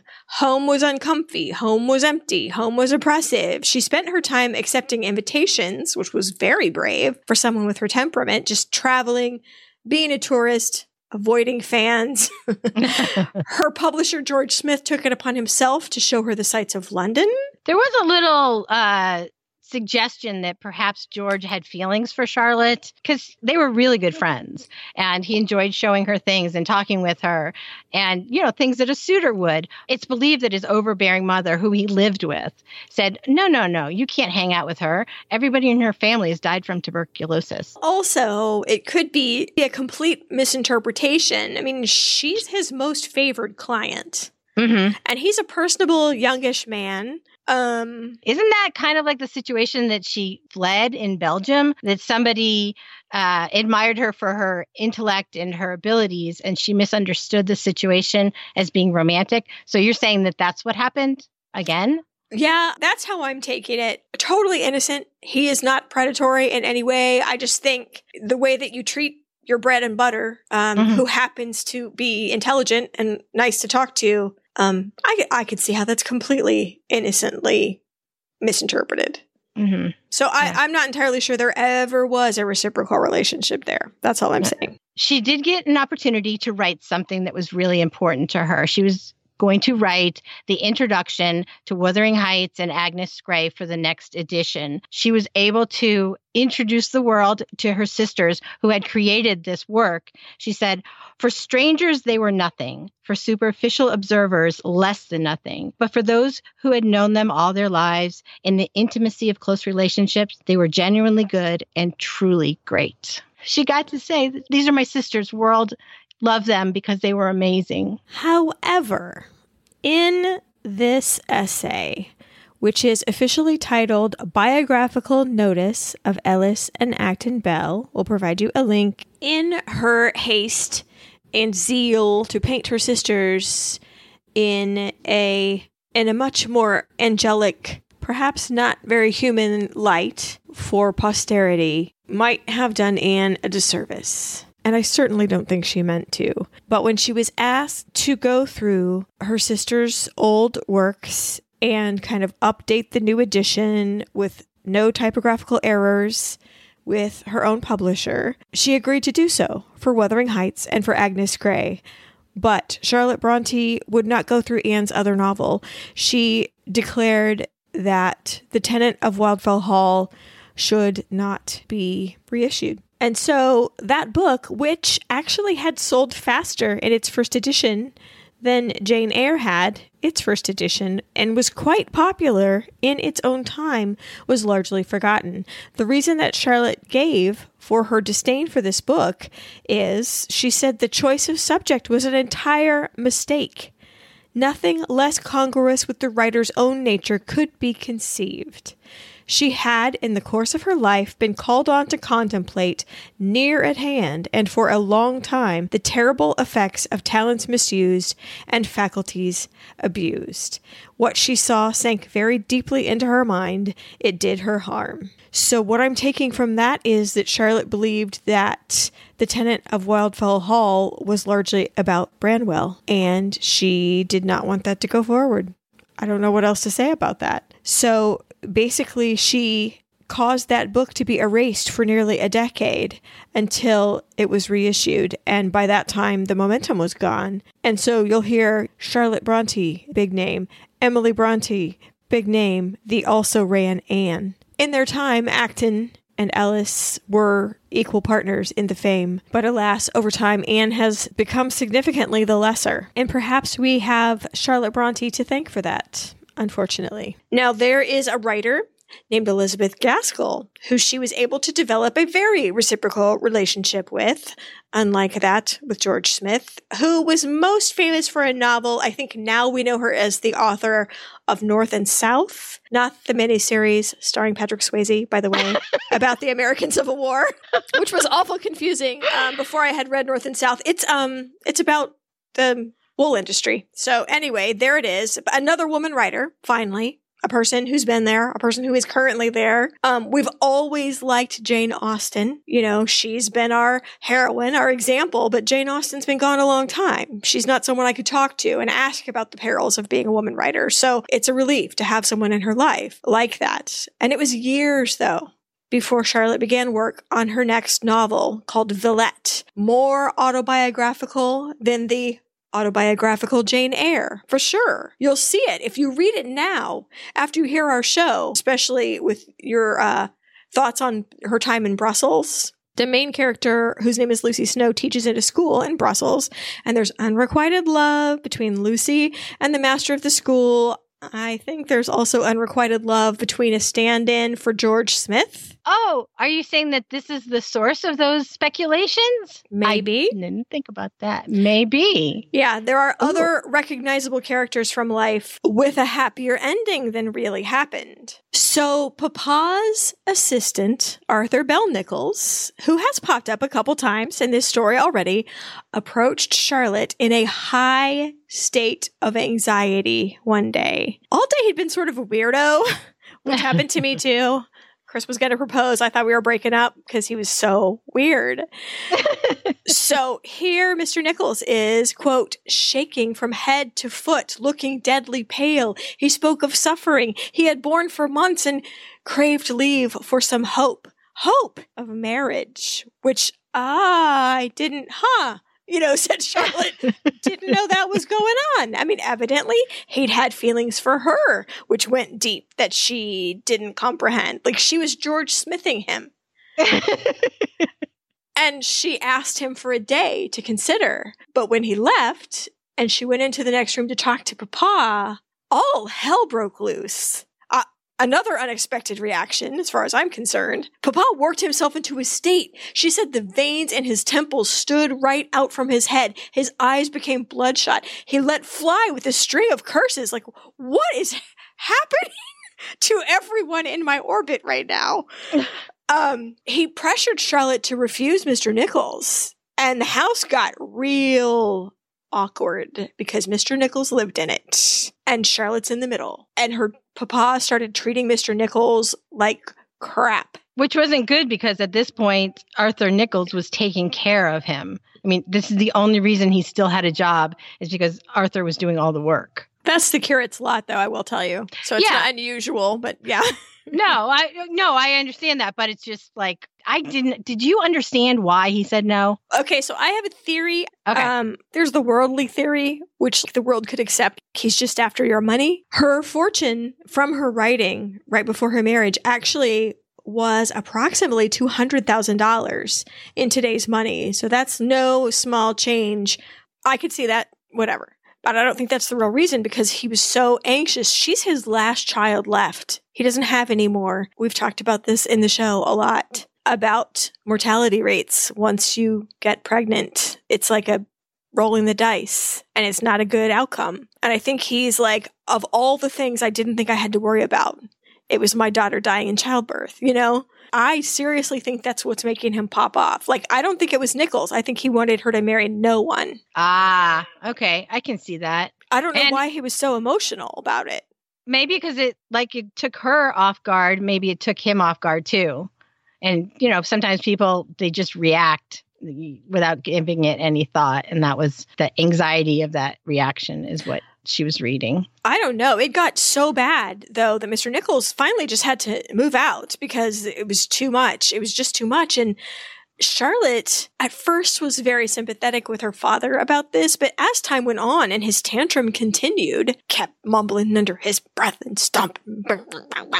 His tantrum was really getting on her nerves. And she would never say this to her papa, but that's kind of selfish. That's kind of, it's not your life, and when you die, this house goes, and then I'm for myself. So you're telling me that you don't want me to have security in the future by not wanting me to marry anyone. And here's this opportunity. You've known this guy for 7 years. Mm-hmm. It's not like he showed up on the door like that one guy with the teacup.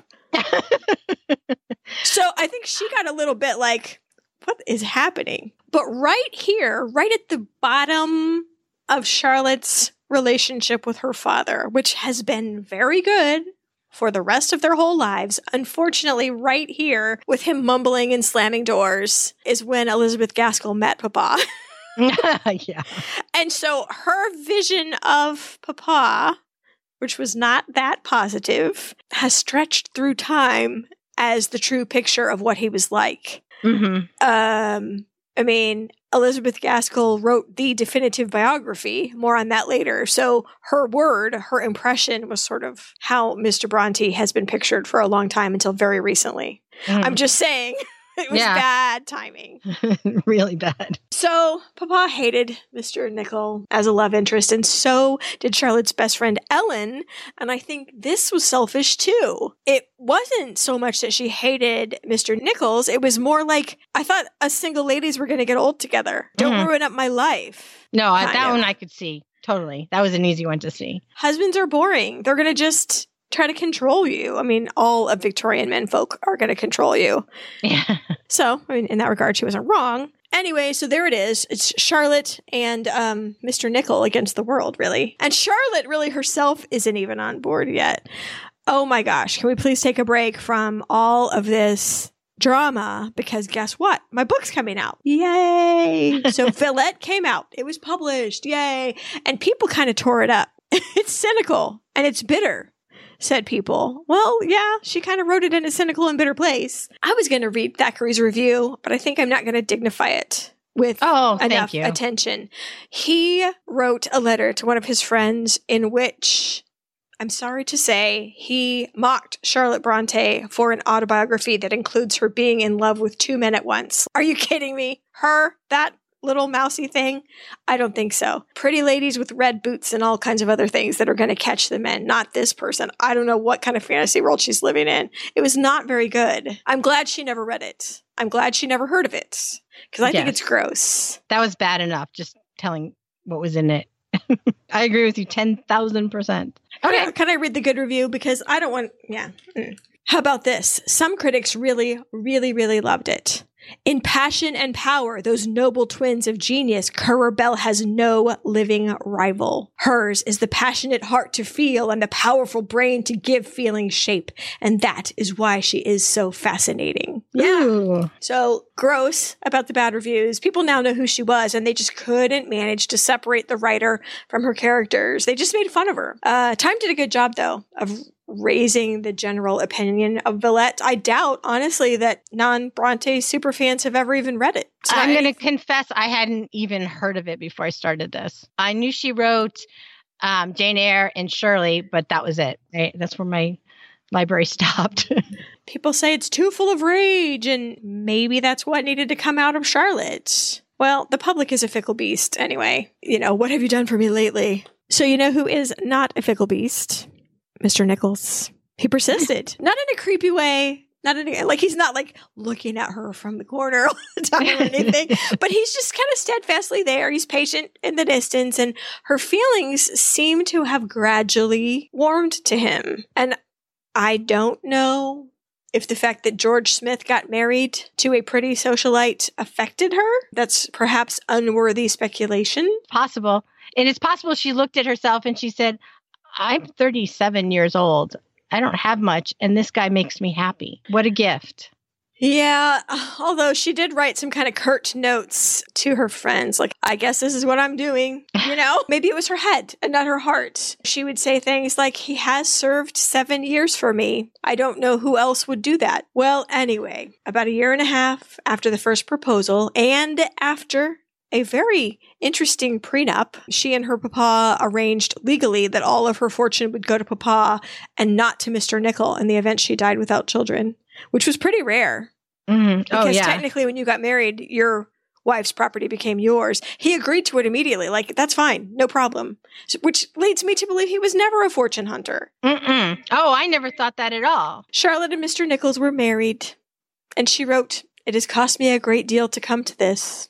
That doesn't sound very romantic. At the last possible moment, I have to say, and I want to give him a smack across his face, Papa dug his heels in and said he wouldn't come to the wedding. So as a last-minute substitution, a former employer, the principal of the first school where Charlotte ever taught, walked Charlotte down the aisle instead of her own father. It was a sparsely attended wedding. Ellen Nessy, despite her disapproval of the groom and the state of marriage in general for her friend group, was there, and Mr. Nichols had a friend there, and otherwise, it was pretty low-key. Charlotte and Arthur honeymooned in Ireland, and that's where she discovered that he wasn't wealthy, but he came from a well-heeled family. She met his relatives, and some of the revelations that came are very nice to me, I think. She wrote, "My dear husband appears in a new light in his own country. More than once I've had deep pleasure in hearing his praises on all sides. The old servants, the followers of the family tell me I'm the most fortunate person. I've got one of the best gentlemen in the country. I pray to be enabled to repay as I ought the affectionate devotion of a truthful, honorable, unboastful man." I love that. So sometimes you might fall in love, or at least after the wedding. I assume it happens a lot more when you marry someone you only know from a tea party. Or it's an arranged marriage. Mm-hmm. So when they got home, they all lived in the parsonage together again. And Papa stayed in his study. Was he sulking or resting? I don't really know, Anne. I don't really care. But Charlotte was sort of reveling in this. Her whole life just changed because she's the wife of the curate. There were visits, both paid and received. There was charity to do. There was fundraising. There's all kinds of correspondence to keep up. And she seemed to be content with Mr. Nichols. She keeps writing to people every day. My feelings for him are stronger. And her world, though, sort of compressed. She didn't write to London anymore. The whole correspondence with George Smith was gone. She did write a little, but she didn't have a lot of time. The beginning of a book that was to be called Emma, which reminds me of that book, who wrote it? A Little Princess. Do you remember that book from childhood? Is that the one where the girl thinks she's an orphan and then finds out that... Yeah. Okay. A rich man drops his daughter off at boarding school and then he disappears and then the money goes. And that's as far as she got, really, into that story. And we've seen breaks before. I mean, it took years to write Villette. So the fact that she didn't work, she's a newlywed. She's got stuff to do, you know. Anyway, so I wouldn't read too much into the fact that she stopped writing. People say, like, and then she stopped forever because she became a housewife. I just think it's a break. I mean, it would have been a break. That's a tiny spoiler. As a writer who gets a lot of her material from her life, she has to live that life to understand how it feels. So this is research time on some level for her. Maybe her next story was going to be one of domestic bliss. Who knows? Right. Yeah. One thing I don't like, this seems very nice, but I don't like the fact that Mr. Nichols suddenly objected to Charlotte's chatty letters to Ellen. Yeah, that raised my eyebrow too. He told Charlotte to demand that Ellen burn her letters after she read them. Otherwise, he's going to stand over her and censor them himself. What did that come from? Maybe he realized that Charlotte was going to be writing about him and he didn't want his legacy like that either. I don't know. You know, I've seen it excused as he realized how famous she was and didn't want a whole bunch of her private chit-chat to be floating around in the world. Seems like a big excuse to me. So I don't like it. It was very Victorian. Nevertheless, Charlotte dutifully wrote to Ellen, you need to promise him in writing that you're going to burn it. And Ellen just wrote back, I hear you don't like this, Chach, whatever. I promise I'm going to burn him. And then she crossed her fingers and never did anything of the sorts, which is good for us because now we have them all. She didn't marry him. He's not the boss of her. Why should she do what he says? That's ridiculous, especially at a distance, whatever. So I'm with her.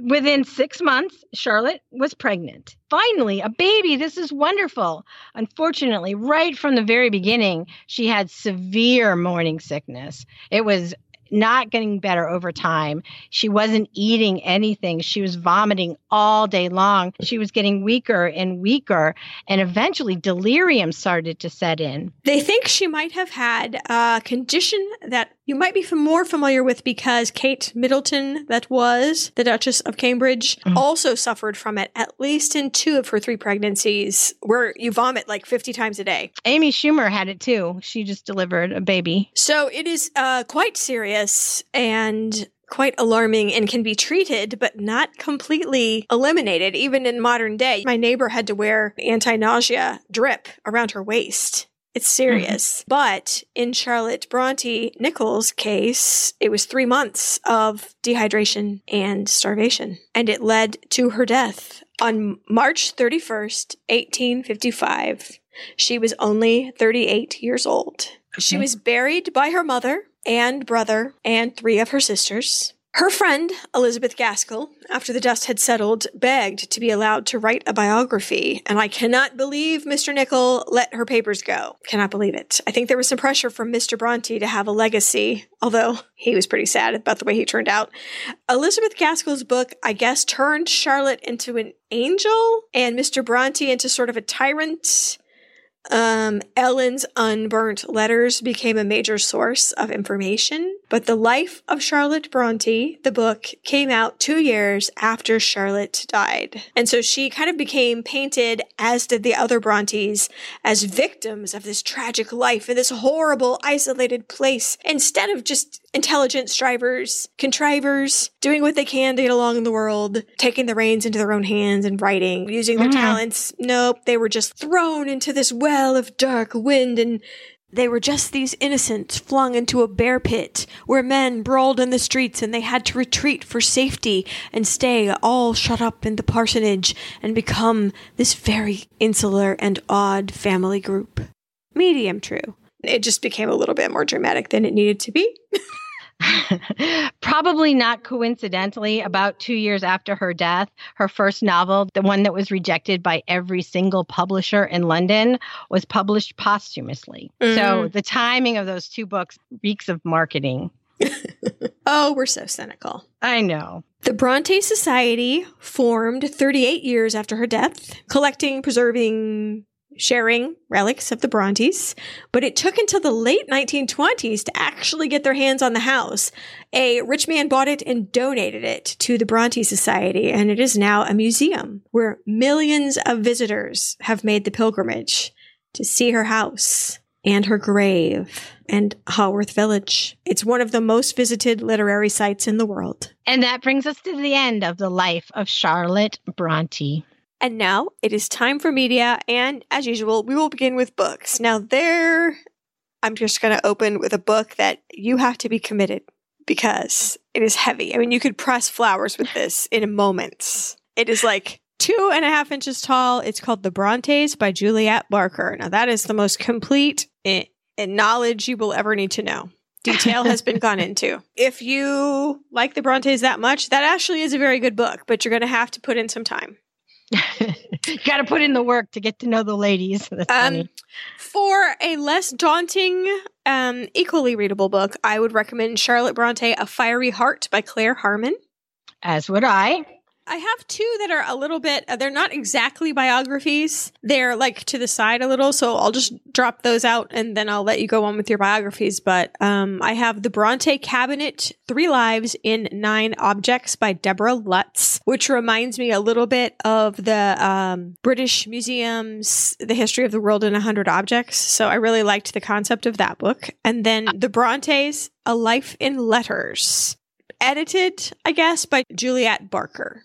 I had so many books that I actually got to narrow them down to my favorites. That doesn't happen very often. Right. Like, my true favorites. The Brontë Cabinet, 3 Lives and Objects, was my absolute favorite Brontë book. If you have to read one book, I would read that one because you learn about the Brontes, but you learn about their culture and things that are going on in their world. That was my favorite. And for the same reason, it did kind of remind me of History of the World in 100 Objects. There is a surprisingly thorough YA book called The Brontë Sisters, The Brief Lives of Charlotte, Emily, and Anne by Catherine Reef. The next favorite one that I had was The Brontë Myth by Lucasta Miller. It's kind of the next level up between A Fiery Heart, I think, and your major tome there, which I didn't even pick up because I was like, I'm not going to get through that.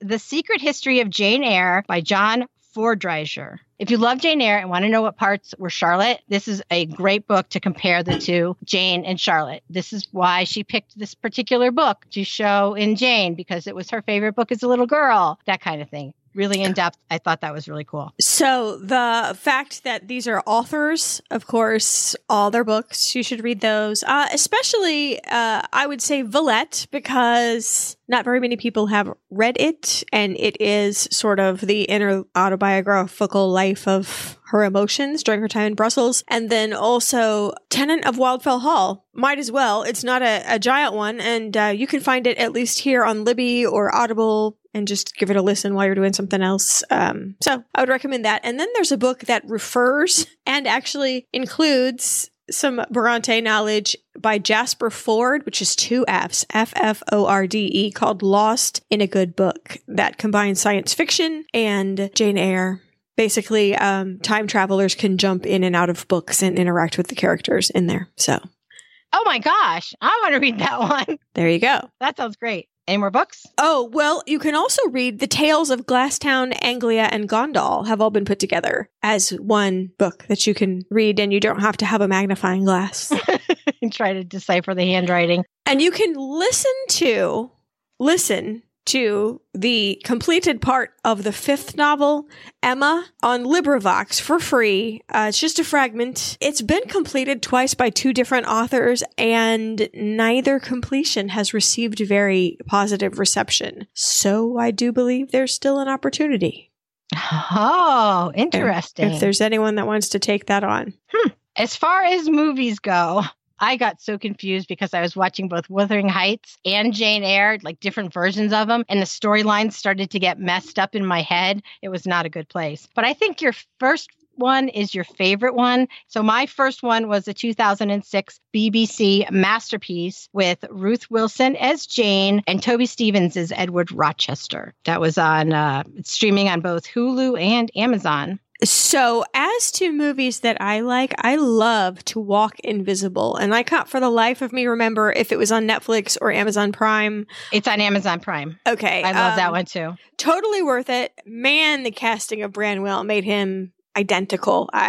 Physically speaking, they got the right Branwell. And then kind of the way they portrayed him kind of as pitiful and not necessarily malicious, but just in the grip of addiction really kind of dovetails with my more generous view of him. Yeah. So I liked that too. The casting of Emily could not have been better. I just loved it. So I thought it was going to be bleak and awful, but it turned out to not be at all. So highly recommend that. Yep. And it was filmed at Haworth. Now, I do recommend that at the very end, there's going to be like a written epilogue. Turn it off. Because your mind is back in 1800s with the Brontë family, and suddenly they're going to be showing you what Haworth looks like today, like with people. Oh, yeah, I didn't like that. Like everyone's looking at shelves, shopping for things. I'm like, what are we doing? Yes, I agree. So it worked really well in Schindler's List when they went from the past to the present. It doesn't work for here, but everything about this production was amazing. And if there's one thing you're going to do and you don't want to read that book, I would watch this series. So we have a link to the Oxford dictionaries as to our pronunciation of Brontë. Also, you can go to the Brontë Museum. We actually have received communication from them that they're at the museum. They say Brontë because that's public opinion. But however, everyone in town would have pronounced it Brontë. So you be the judge as to which way we go. I said, you're the final authorities. They're like, well, either way is perfectly fine. So there you go. Sometimes you just have to go to the source, and sometimes the source is very amiable instead of, producing a ruling. Yeah. As to the Lowood School prototype that they were sent to as young girls, they believed in a doctrine called Calvinism. And I didn't want to get into it too much during the show, but just to kind of a little basis of, you're all sinners and you have to claw your way back to salvation kind of thing is what that school was based on. So in case you would like to fall down that particular rabbit hole, I will give you a link to that. And also all about Henry Nussey. Might as well. Her first reasonable suitor for her hand.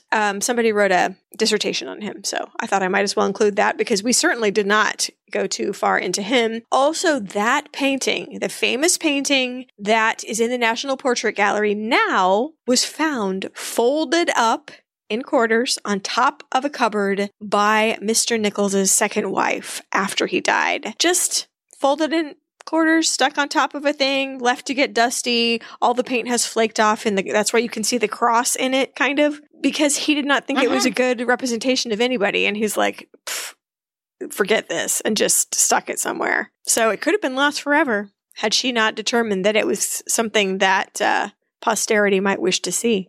So yeah, there's a little article on the history of that painting. Yeah, and I wouldn't accept any other things you see online as fact without digging into it a little bit more. I'm talking about pictures of any of the Brontë sisters. There's always a little bit more to the story. It's like, oh yeah, we found this, so-and-so did it. And then there's so many of these where it turns out to be somebody totally different. It's easy to get tripped up in Brontë land. Also, the fact that, it's perfectly acceptable to paint subjects long after they're dead, like that happens with Anne Boleyn, or the beheading of Lady Jane Grey was painted centuries after she died. It's not a representation of her face, it's a storytelling of her experience. People paint scenes from the Bible all the time, thousands of years after, so sometimes it's not meant to deceive you, but it's not a portrait of a living person. Do you know what I mean? So, oh yeah, I know exactly what you mean. When you go to the Brontë Parsonage Museum online, and we'll link you up, there's a really good online tour. So not all of us can get to England. So if you can't, this is a really good way to peek around and see how things looked for them. Or just watch To Walk Invisible. because it's filmed there. That is pretty cool. And then I was going to provide, I've got pictures on the Pinterest board of Anne's. She's not lonely. She's right in the middle of a whole bunch of other people. But Anne's lonely tombstone will not be found on the tour. So I will make sure to put a photo of it either in the show notes or on the Pinterest board. Aw. And I'm going to caption it Left Behind. Aw, sad. Yeah. I don't really have anything else. All right. And that should do it for our coverage on Charlotte Brontë with an able assist from Emily and Anne and an unable assist from Branwell. We will see you next time. Thank you so much for listening. Bye. If you liked what you heard today, please tell a few friends or leave a review for us on Apple Podcasts. Over on Instagram, we have the hashtag History Chicks Field Trip going on to show and tell about all the trips we're taking over our summer vacations. Or if you are visiting any of your hometown museums, like we challenged you to during the Babe Diedrichson Zacharias episode, we would love to see those over in the lounge. What's the lounge, you say? It's a place you can go to chat with other listeners of the show. All you do is go to our regular old Facebook page and hit the button that says join group. Just answer one simple question and you're in. It's the easiest test you'll ever take. Otherwise, we would just like to thank James Harper of Harper Active for the music he lets us use during the ad breaks. This particular one is called Pass Me the Salt. And the end song is Everybody on Your Block by Lily Wolf, used by special permission. Bankrupt and ashamed, you stumble through the days, feeling weakly sentimental, kind of bored, dance like a puppet on a slowly fraying string.